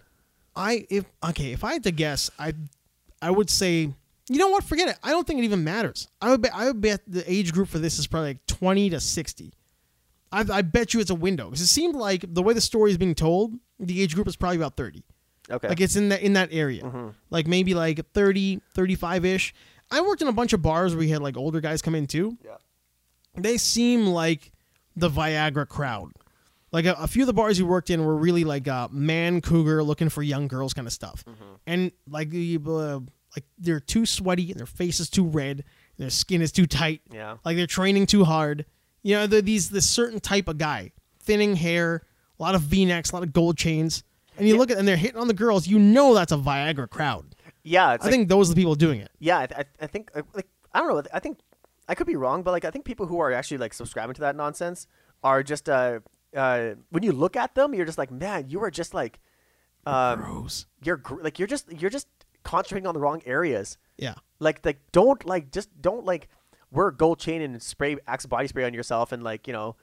inject something in your dick. I'm like people are not happy with the way they are. And so there are ways to get better. There's ways to get better, right? But like exactly, right? But like the number one thing is like, you know, like be yourself. I think that's a big part of it. I don't think they can. Yeah, and I think I don't know what kind of battles these people are fighting, whether it's emotionally, psychologically. I'm not sure what they are, and they feel like there's a need to like up their game. Like you could do it. Like you could talk about like guys who think they don't look old enough, so they just get fake glasses. Mm-hmm. Stupid, like mature themselves up. They may mature themselves up a little bit, right? Or guys who think they look too old and they get a toupee or a comb over. Exactly. Yeah. Right. So like this, I think this is on the extreme. Oh yeah. So, but I think it kind of correlates to like people who are just not satisfied of like where they are, whether it's like, and maybe like this is producing results, and like, oh, it worked for me.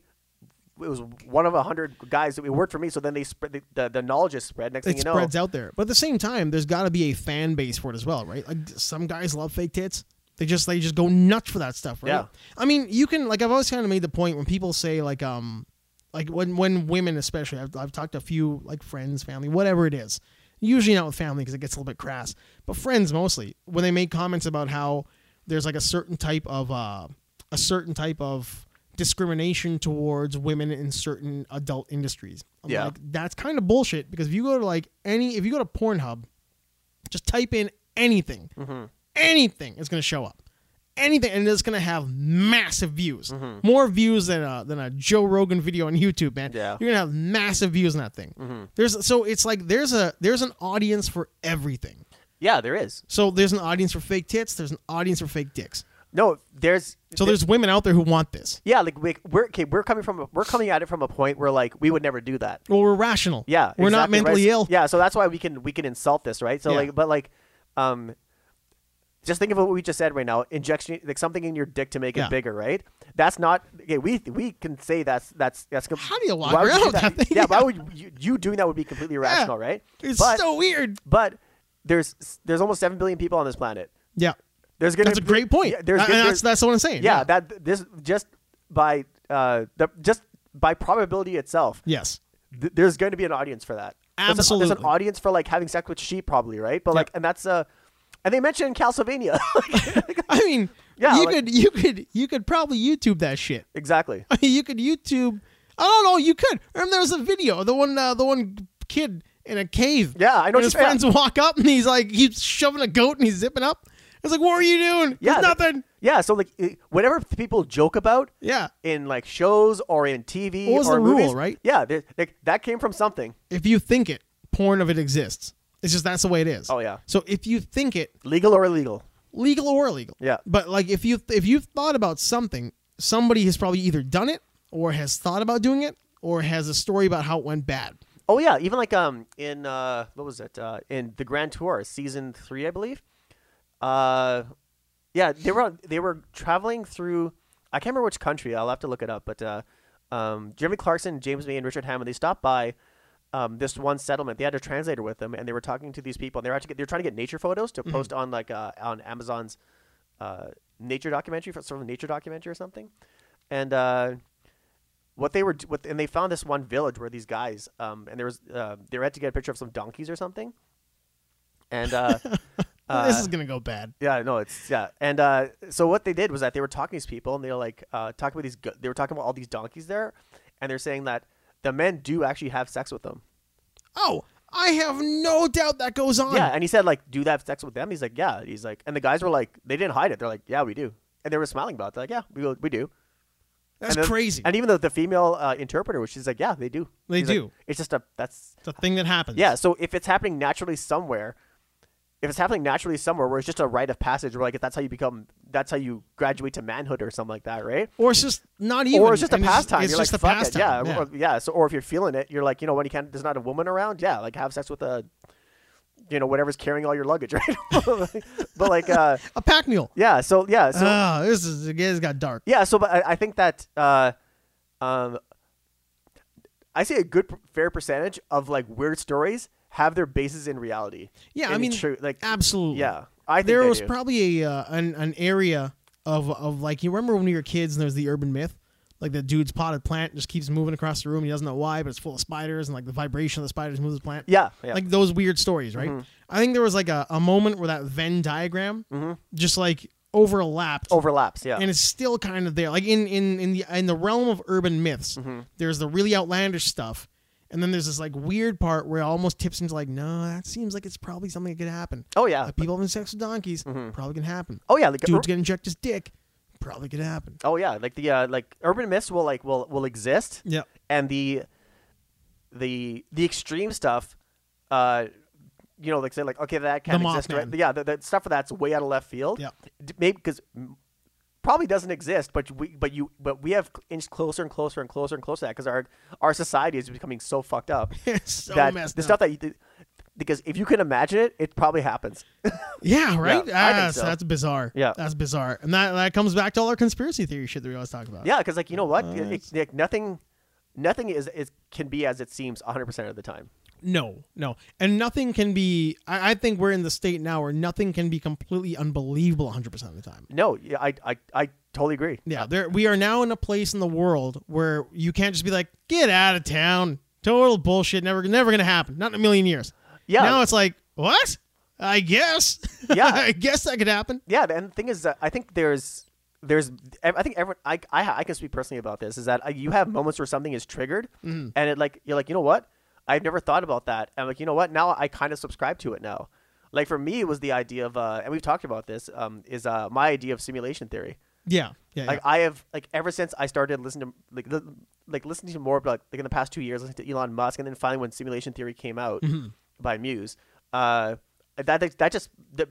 just sparked my interest in it. I'm like, you know what? If there's there's like a lot of like imagery and lyrical like what's it called, cues that go on in that. Yeah, it just gave me more fuel. Yeah, that you're listening to, you're singing it over and over again, and you're like, maybe I should look that up. Maybe I should learn more about this. Yeah, and like there's and then the idea being that we live in a simulation. Yeah, like how we don't know this happened before, right? So like it's because it's all probability. That's all it is, right? So like how do we know, right? Well, if you do the math, does the math support it? Okay, maybe not 100%, but what's the probability that it did happen? That this all didn't happen years ago, right? So, when you look at it from that perspective, I'm like, you know what? It's not something I would like pursue. And like, so if you think your whole life is a simulation, then why would you care about living in it? Exactly. So like, if this is a simulation, you would want the simulation to be as good as it can be. I've always felt like I have the best counterpoint to us not living in a simulation. I remember this. Yeah. Yeah. We poop. Yeah. We poo. If we were in a simulation, we would eradicate that need. We would either cut it out entirely, or the person who's created the simulation eventually be like, I don't want them to poop anymore. It's wasting way too much time. They'll just steam will come out of their skin, and that'll be the way they get rid of shit. Yeah, like there's my whole thing also would be like, reality would be like what is reality then? You could manipulate it. You could rewrite the code just by thinking about rewriting the code. Well, imagine if you were out. Let's say you were outside the one writing the code, right? If I could meet the person who's controlling it, the first thing I would ask is, what is outside the simulation? Yeah, is it this? Like, how bored do they have to be? That this is their simulation. Well, if I was running the simulation, I'd want the simulation to be as awesome as possible. Right? Unless this is we're in a petri dish and we're just like okay, you know what? Let's test how. Let's do a bad simulation just see how people react to it. Or it could be a random series of events. Yeah, it could be sure. Lisa's tooth. Yeah. You know, you had a little spark of fire in a tooth in a petri dish. Mm-hmm. Next thing you know, a whole civilization grows out of nowhere. Are you talking about Lisa on The Simpsons? Lisa's tooth. We're basically Lisa's tooth. Yeah. So like so we're not advancing as fast as Lisa's tooth. Well, in our perspective. In our perspective, we're not, right? But like because it's all relative to like kind of like what the outside time is. So that could be it could be that. That could be that. You never know. So yeah, it's an interesting idea when it comes to or it could be Roy. This guy's taking Roy off the grid. Who knows, right? He could be just taking Roy off the grid. Roy just got unplugged, man. Yeah, just plugging away the carpet shop. Yeah.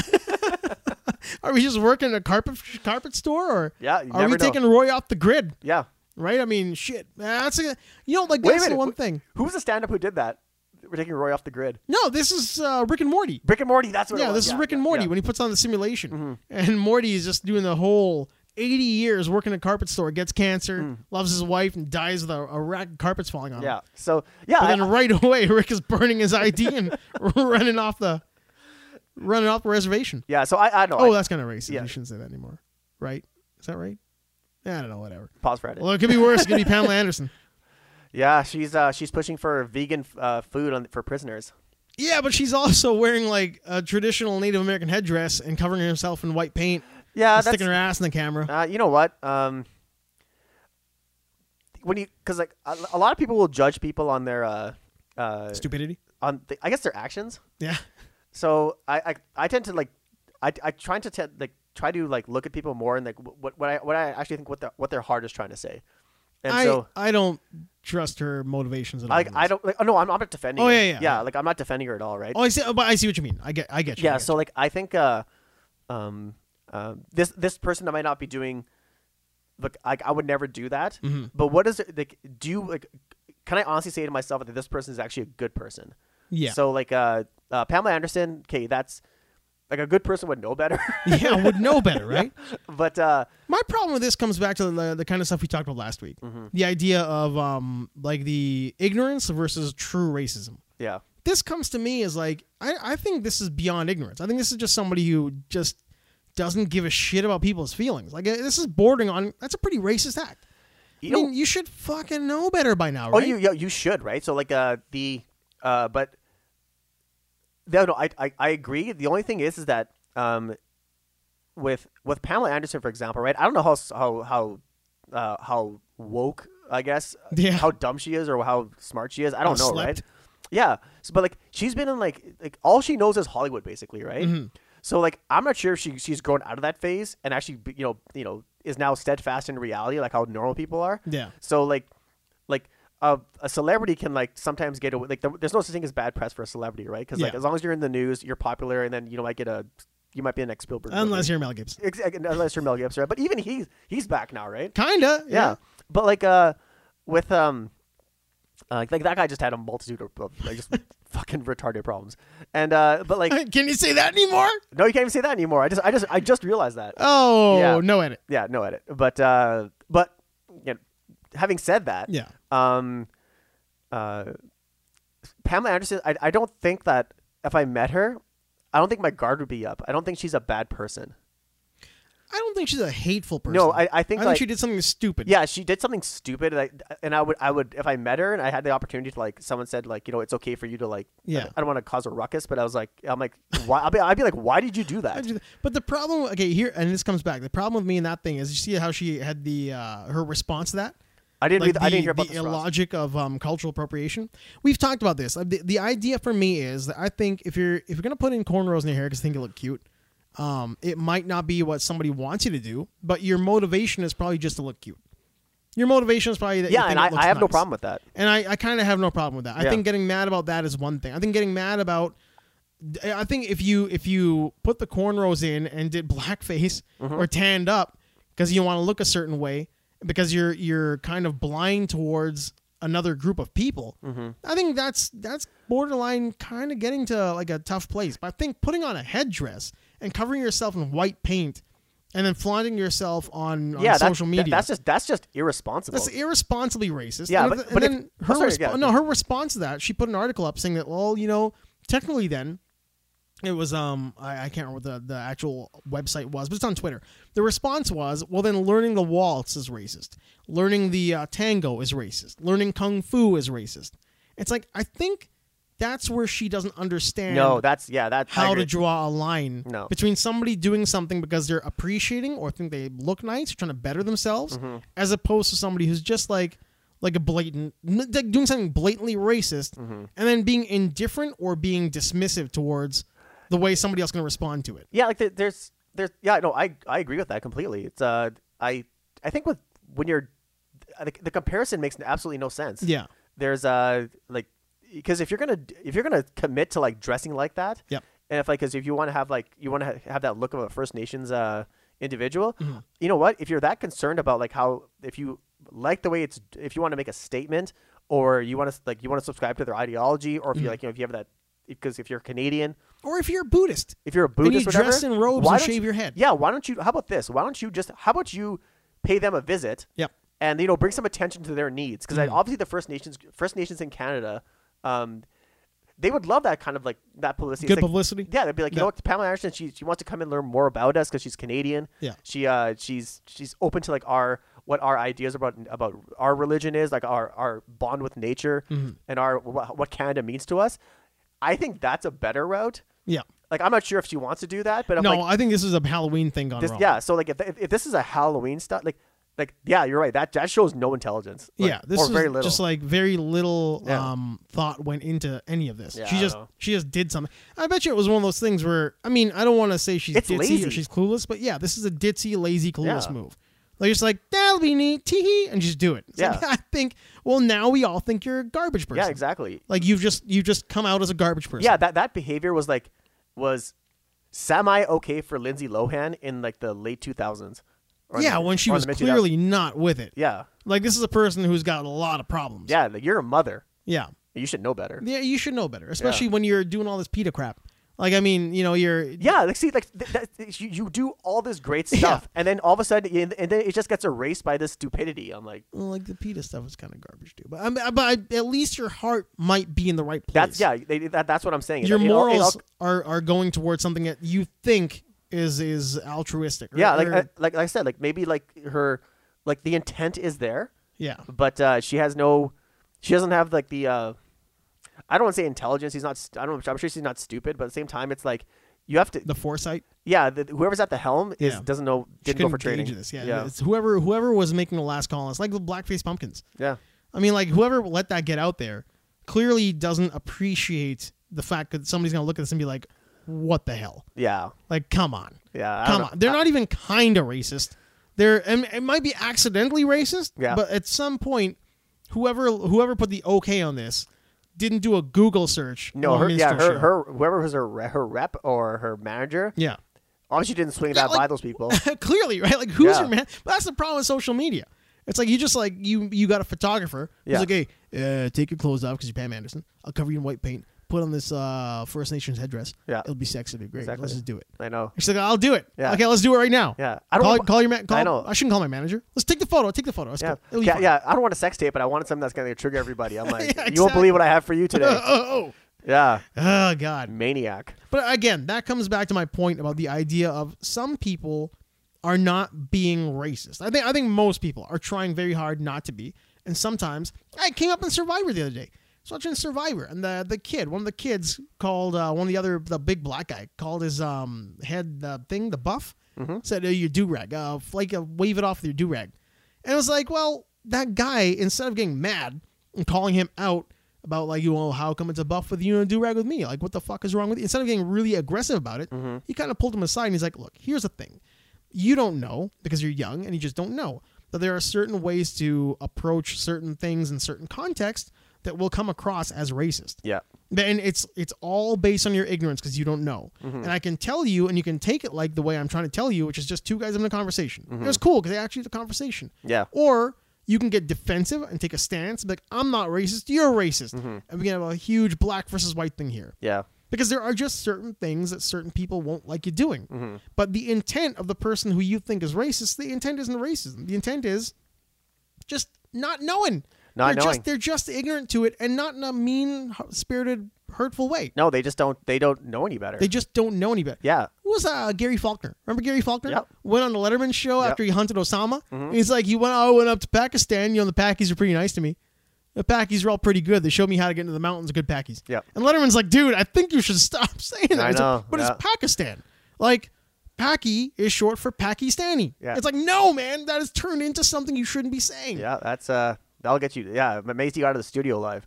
I mean, it was full of white people. Yeah, so nobody's gonna let him. well, They're gonna let him out. But at the same time, this is a dude who I don't think was trying to be racist. No, I because I've been in that situation. Yeah, he was. This happened to you not too long ago. Yeah, exactly. I've been in that situation years ago, and I had to I could have, I could have rectified that by putting this guy in the ground. You get flipped out. Yeah, I could have flipped out, but that doesn't solve anything. Exactly. Like you want to if you.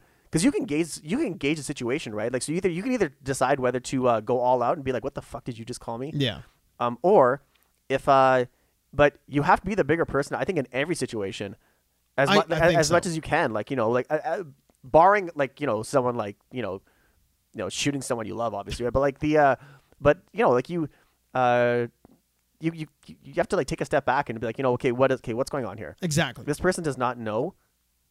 And I can see it in their face that they're not being ignorant on purpose, right? They just don't know.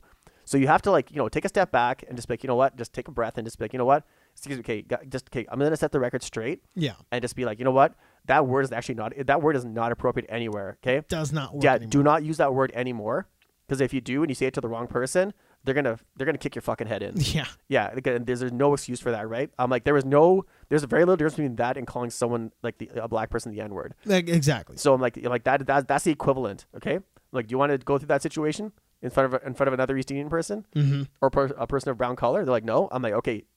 From now on, I'm like, don't use that word. I'm giving you friendly advice. I'm just giving you some good, clean. Yeah. And the guy shook advice. my hand. Yeah. And this guy was a redneck from Alberta. And he shook my hand. He's like, thank you so much. I did not know. Yeah, I mean, that could be all it takes, man. That's I all think it takes. trying to go after somebody and crush their spirit or just cancel them. Yeah. I think most of the time, if you just take a good step back, and if this dude had been like, you know what, I appreciate you telling me, but I'm gonna keep calling them Packies and don't fucking tell me what to say. It's like, now you've encountered a racist. Yeah, and now you know. Yeah, but the thing is, yeah, and then you have to and then you take a step back and be like, how much. How much? You're not going to re-engage. Yeah, I'm. You know what? I'm not here to make. You know what? If you don't want to learn something or. Well, no, because now you've been like, oh, you're that person. Yeah. Okay, I get it now. I'm like, okay, fine. If you're an ignorant person, yeah, I'm not going to waste my time. So I'm not going to waste my time trying to make you a more knowledgeable or better person. Not just that, man. I think now he's outed himself as a racist. I think he went from being an ignorant person who may be a nice person, but an ignorant person. Oh yeah. And he's outed himself as a racist. Oh yeah, and there was 20 people around us. Yeah. So if he had said that, he would have been thrown off the site. Exactly. So I mean, I think that's what we have to do more. I would I don't like the idea of cancel culture because I don't like. I want to know who the asshole is. Mm-hmm. I do appreciate the idea that sometimes that person who says that has now outed himself as a racist, and now I know who the asshole is. I know if you're a fan of that person, kind of know who you are. Yeah. So I think that the idea that the crowd will determine whether or not that person gets canceled. Mm-hmm. We just let it keep going, and then we'll see when everybody just abandons that person. Yeah. Now we know what's going on. That's how you do it. Yeah. Or a conversation will show you that they're not as bad as you thought they were. They're just kind of dumb, or they're kind of ignorant, or they grew up in an atmosphere where they didn't know any better. Yeah. And they need to learn, and they're better for it because you've told them what's wrong. Yeah. And the thing is, and they'll stop doing it. Yeah. And you either help them or I think that's why you should always conversation. You should always think before you say something, because if you have that moment to gather yourself and just be like, you know what do I really want to say to this person? Yeah. In any context, whether it's this situation we're talking about right now, or in anything where it's whatever I'm going to say next is going to determine how this person and myself are going to go on from here, right? So that's why I think it's always good to like really take a step back and be like, okay, don't let my emotions get the best of me, and just be like, you know what, let's just agree to disagree. Unless you drop a hard N-bomb. Yeah. That dude's straight up racist. Oh yeah. Yeah. There are very few words out there that somebody says you're I don't even would have said it. right away. If he had said like he goes, if he had said, no man, you guys are packies or whatever like that, right? Yeah. And then if he just you know, just first ballot Hall of Fame racist, right? Yeah. If he was like that, I would have been like, okay, everybody hear what you just said? Everybody got this? Yep. Okay. So I don't have a racist sticker on me, but you might as well just put on your hard hat right now, because everyone knows exactly what kind of person you are. Everybody knows that this person has now outed themselves as a straight up racist. Yeah, and is your supervisor here? Yeah. Yeah. Okay, let's have a conversation with him. Cool. And then I'm like, that would get you fired. Yeah, And pretty much. that would get you blacklisted. You're out of here, and we're going to tell everybody else what you're all about. Exactly. In which case, that the idea of that person being canceled makes sense, because you've made the attempt to reach out, and you've made the attempt to let them know that their behavior, the words they're using, or the way they're saying it to the person they're saying it to, is not appreciated or correct or proper or polite, and they've decided to just double down.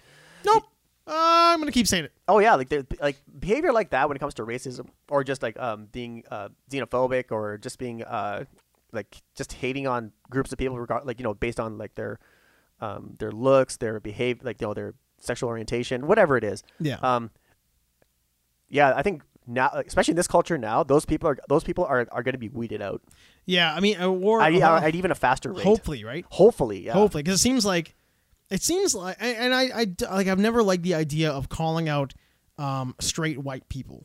I don't like the idea of that. I think it does a disservice to the majority of white people who are just cool as shit. We're just cool as shit. Yeah. I mean, and don't deserve to be labeled as like white privilege or whatever it is. I mean, it's unnecessary, right? But at the same time, it just seems like right now there's that minority of the very bigoted white people who are just running scared. Oh yeah. Like, I mean, it's like Time's Up is kind of actually like making an impact in them. The idea of Time's Up.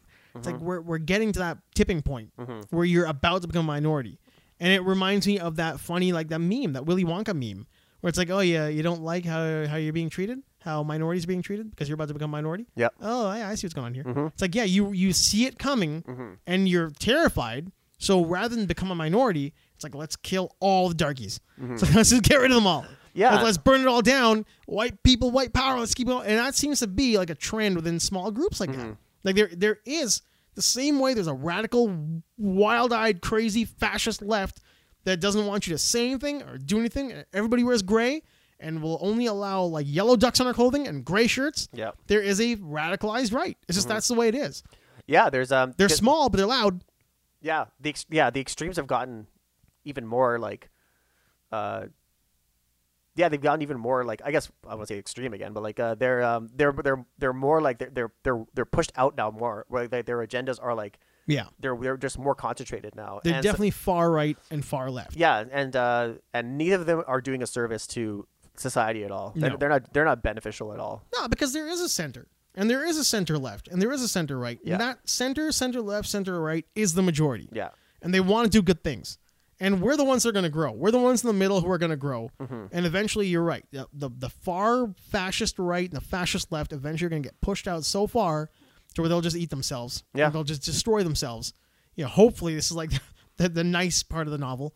It's like, and then they all lived happily ever after. Yeah, like nothing is like, I would like to think that if you're one of those people who actually likes to clash with people from the other end of the spectrum, with whether you're like a liberal and you're going against someone who's more conservative and stuff like that, like we don't have that much in Canada. Like, you know, the arguments back and forth are like, I don't see them becoming like, because you're not identified with who you vote for in Canada. I don't think you are. You don't think so? Well, not in the sense that like compared to the United States, I don't think we are. Yeah, look, Like in comparison to the louder person, to the louder person, we're not right? that loud. But like, I don't think there could be anything better if you let that identify who you are. Like, if you're like, okay, I'm a liberal, I want to like, I'm one step away from wearing a T-shirt that says liberal all the time, right? Yeah. That's who I identify with, right? A Trudeau face shirt. Yeah, exactly, right. I don't think there's like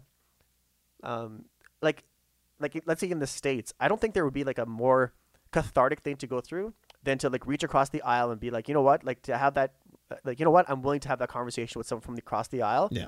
and then you guys like, you know what, we agree to disagree, but you know what, I got what you're saying. I get what you're coming from. I understand where you're coming from, Yeah. right? Like, I can agree with that, right? On both sides. Like, you know what? I get what you're saying. Like, I understand that, right? So I think that molding of minds is like, that's where That's more likely to happen here.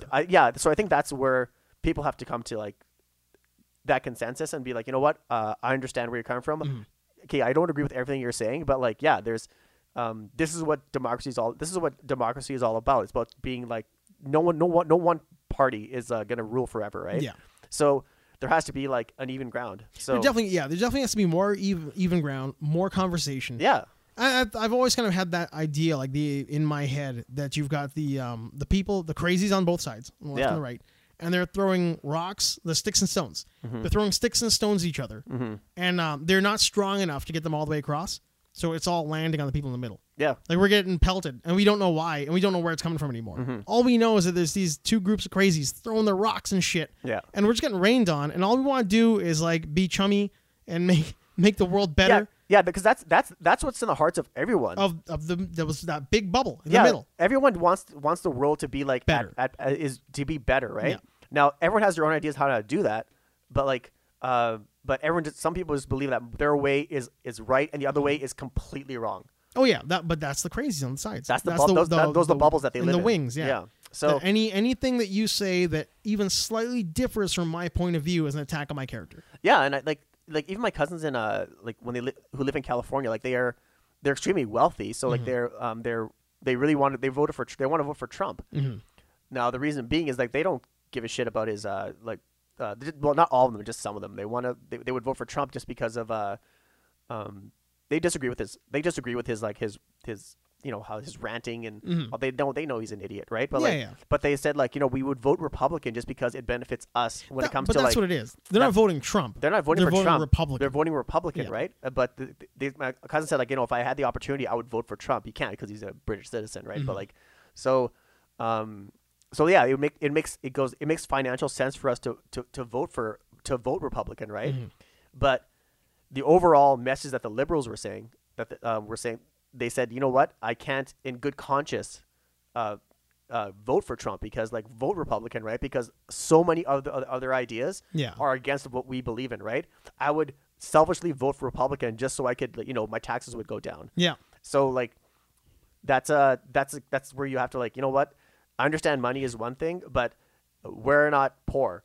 Yeah. Exactly. So and like I understand we would benefit from this. How are you gonna feel about it though? Yeah, but like I could not. But knowing that I voted for that guy, yeah, like no, I couldn't do it. Can't look at myself in the mirror. Exactly. So The morning after you do some coke, yeah, you look at yourself afterwards like, I'm an awful person. I know my nose is twice as big, and I'm like I can't do anymore. Can I just like die and be reborn better? Yeah. I don't know what I did. So yeah, Why did I do that? I think yeah, I think people have to. Maybe that's the next big renaissance when it comes to like people. Just like, you know what? Maybe everyone just listens to each other more. Well, we're due for something. I mean, we're either going to implode or grow. I know, and I just think that there's. I think most people are just. Most people are good people. I tend to believe that. I think I so. tend to believe that most people are good, and they are just like I said. The noisiest ones are also the smallest group, but they're just really noisy. Yeah, and I think the thing is that there's the noisiest people are the ones who are, sadly, are the ones that because what's biggest in the news is government stuff, and they're terrified. And they're terrified of it, right? So then everyone has to like point out their opinions on it, right? And then that gets the news. No one on CNN cares about how happy me and you are. Exactly. No one gives a shit about that. They're all scared. Yeah. Like you're looking at that. Like I said, there's that minority of white people who are terrified. Yeah. And they're afraid that the minorities are coming for them, and they're gonna end up being smaller, and we're gonna overtake, and next thing in the world's gonna be like people of color. Yeah. There are the I would imagine a lot of phobics, a lot of like transphobic people. There's like people who are afraid of like racially phobic people. There are them as well. They're noisy, they're loud, and they're everywhere. There are probably trans people and LGBT, whatever it is, Q, P, LMNOP, LB, GTQ. Yeah. Whatever. I think I said it wrong. But they're scared because they're not being heard. You know, they have genuine issues that need to be addressed that aren't being heard. There's all these people who are scared, and then they're there are people who are out there willing to help all of them, but they're not being heard because it's easier to report on the fear and like the people yelling on the street, intolerance, the tolerance of intolerance is cowardice. Yeah. That sign. I want to look at that. I don't want to look at the peace sign. No. That guy's happy. No. You know, he's promoting peace. I want to look at the guy who's freaking out. What's he freaking out about? Oh, somebody called somebody a name. I don't know. Fucking, he's just nuts. Yeah. We don't know. It's more fun and it gets more clicks to show people freaking out. Oh yeah. There's and I think people who are professionally angry at people and they just want to be noticed. But in that, I gotta say, I mean, we are overlooking a lot of like world news right now too, because we're so like distraught with like westernized news, like this weird, like this, you know, where we are the 1%. Yo, you know, I agree. Like that's why I don't focus on on what's like the United States and stuff and the impeachment process and all. I don't give a it's shit all about crap. that anymore. But I don't like care. we gotta The look Democrats away from don't. that. Yeah, the Democrats don't even care about They that. don't care. Even the Democrats, the ones who are campaigning. Yeah. The Democrats are destroying the Republicans in the elections right now. Yeah. And even they ask them, like when they ask all the candidates, like when they're going around, they ask them about the impeachment process. The Democrats don't even get an answer. They're like, they don't care because they they don't know know where to go with they know. They know. They said, you know, you guys don't want to hear about that shit. That's all bullshit. He goes, we're focusing on what's going to fix the country. Yeah. That's what because I know that's what you guys care about. You guys don't care about jobs. You guys care about health care. That's what we're focusing on. The impeachment process, that has nothing to do with us. It's got nothing to do with us. Yeah, no, but what I meant though is like because of that, we get to complain and yell and scream and do our thing. Yeah. In the safety of our homes and the safety of our streets, for the most part, we're all pretty safe out here. Oh yeah. But like Hong Kong, Turkey, Iran, Syria, like there's all these little uprisings that are happening that we're not paying enough attention to, and it just seems like we gotta start looking outside of our bubble more. Because there's a lot of shit going on in the world. There's a lot of shit going on. That is going to affect the way the world works. Yeah, like the uprising in Spain that happened a little while ago. Yeah, and didn't like nothing in the news. Nothing in the news. Like nothing in the news. Yeah, and it was massive. Yeah, there's and then what's going on in Hong Kong. Yeah, there's stuff that going on in Indonesia. There's so many. There's a lot going on right now. Yeah, so I think people should like open their eyes and just not focus on like who gives a shit about the impeachment process? Let it go. Like people that has nothing to like that's just there's an election coming up. Yep. Because like if that impeachment process happens and like and Trump's going through the impeachment process and when the elections come up, you know, like that's gonna be a show. Just leave it, let it go. That's just television. Yeah, that's our version of the West Wing. Yeah, all you have to do is either watch TV, and if you want to see the impeachment process, it's gonna be on TV for everyone to see. It's gonna be always there. And if you want them out, just vote. That's number one thing you should do is vote. That's it. I don't know. I don't even know how much I care about that. We're Canadian. We don't have Canadians like watch it for the entertainment. Yeah, that's the entertainment value, right? That's why I can't like whenever somebody really gets into it with me, I'm like, who gives a shit? Like, it's not going to affect me in my day-to-day life at all. Even the people who are like in America, like their day-to-day. What the fuck did Trump like? How did he affect your day-to-day living? Yeah, he's a freak, and he's noisy. Yeah, and I mean, he is like I said, he is ramping up those the farthest of the far right. Yeah, but they're a small group, and eventually they are going to be dead. So just friggin' ride the boat. Man, if you're living on the coast, man, you're fine. All right. Yeah. I think that's the music. Nick, that was a pleasure. It was a good one. It was good. We kind of had a bunch of stuff, and then there was a bunch of crap that went haywire, and then there was a lot of random thoughts at the end. And fuck Rambo. Yeah, you know, like, seriously. It should have been... It's Escape Plan. I just want to end it on that. It's Escape Plan Part 5. That's all that was. It's crap. Escape Plan's a trilogy, right? Was it a trilogy? I think so, yeah. I don't know. I know Devon Sawa was in the new one. Oh, fuck. I think that's the end of it. All right, peace out. Cool, later, homies.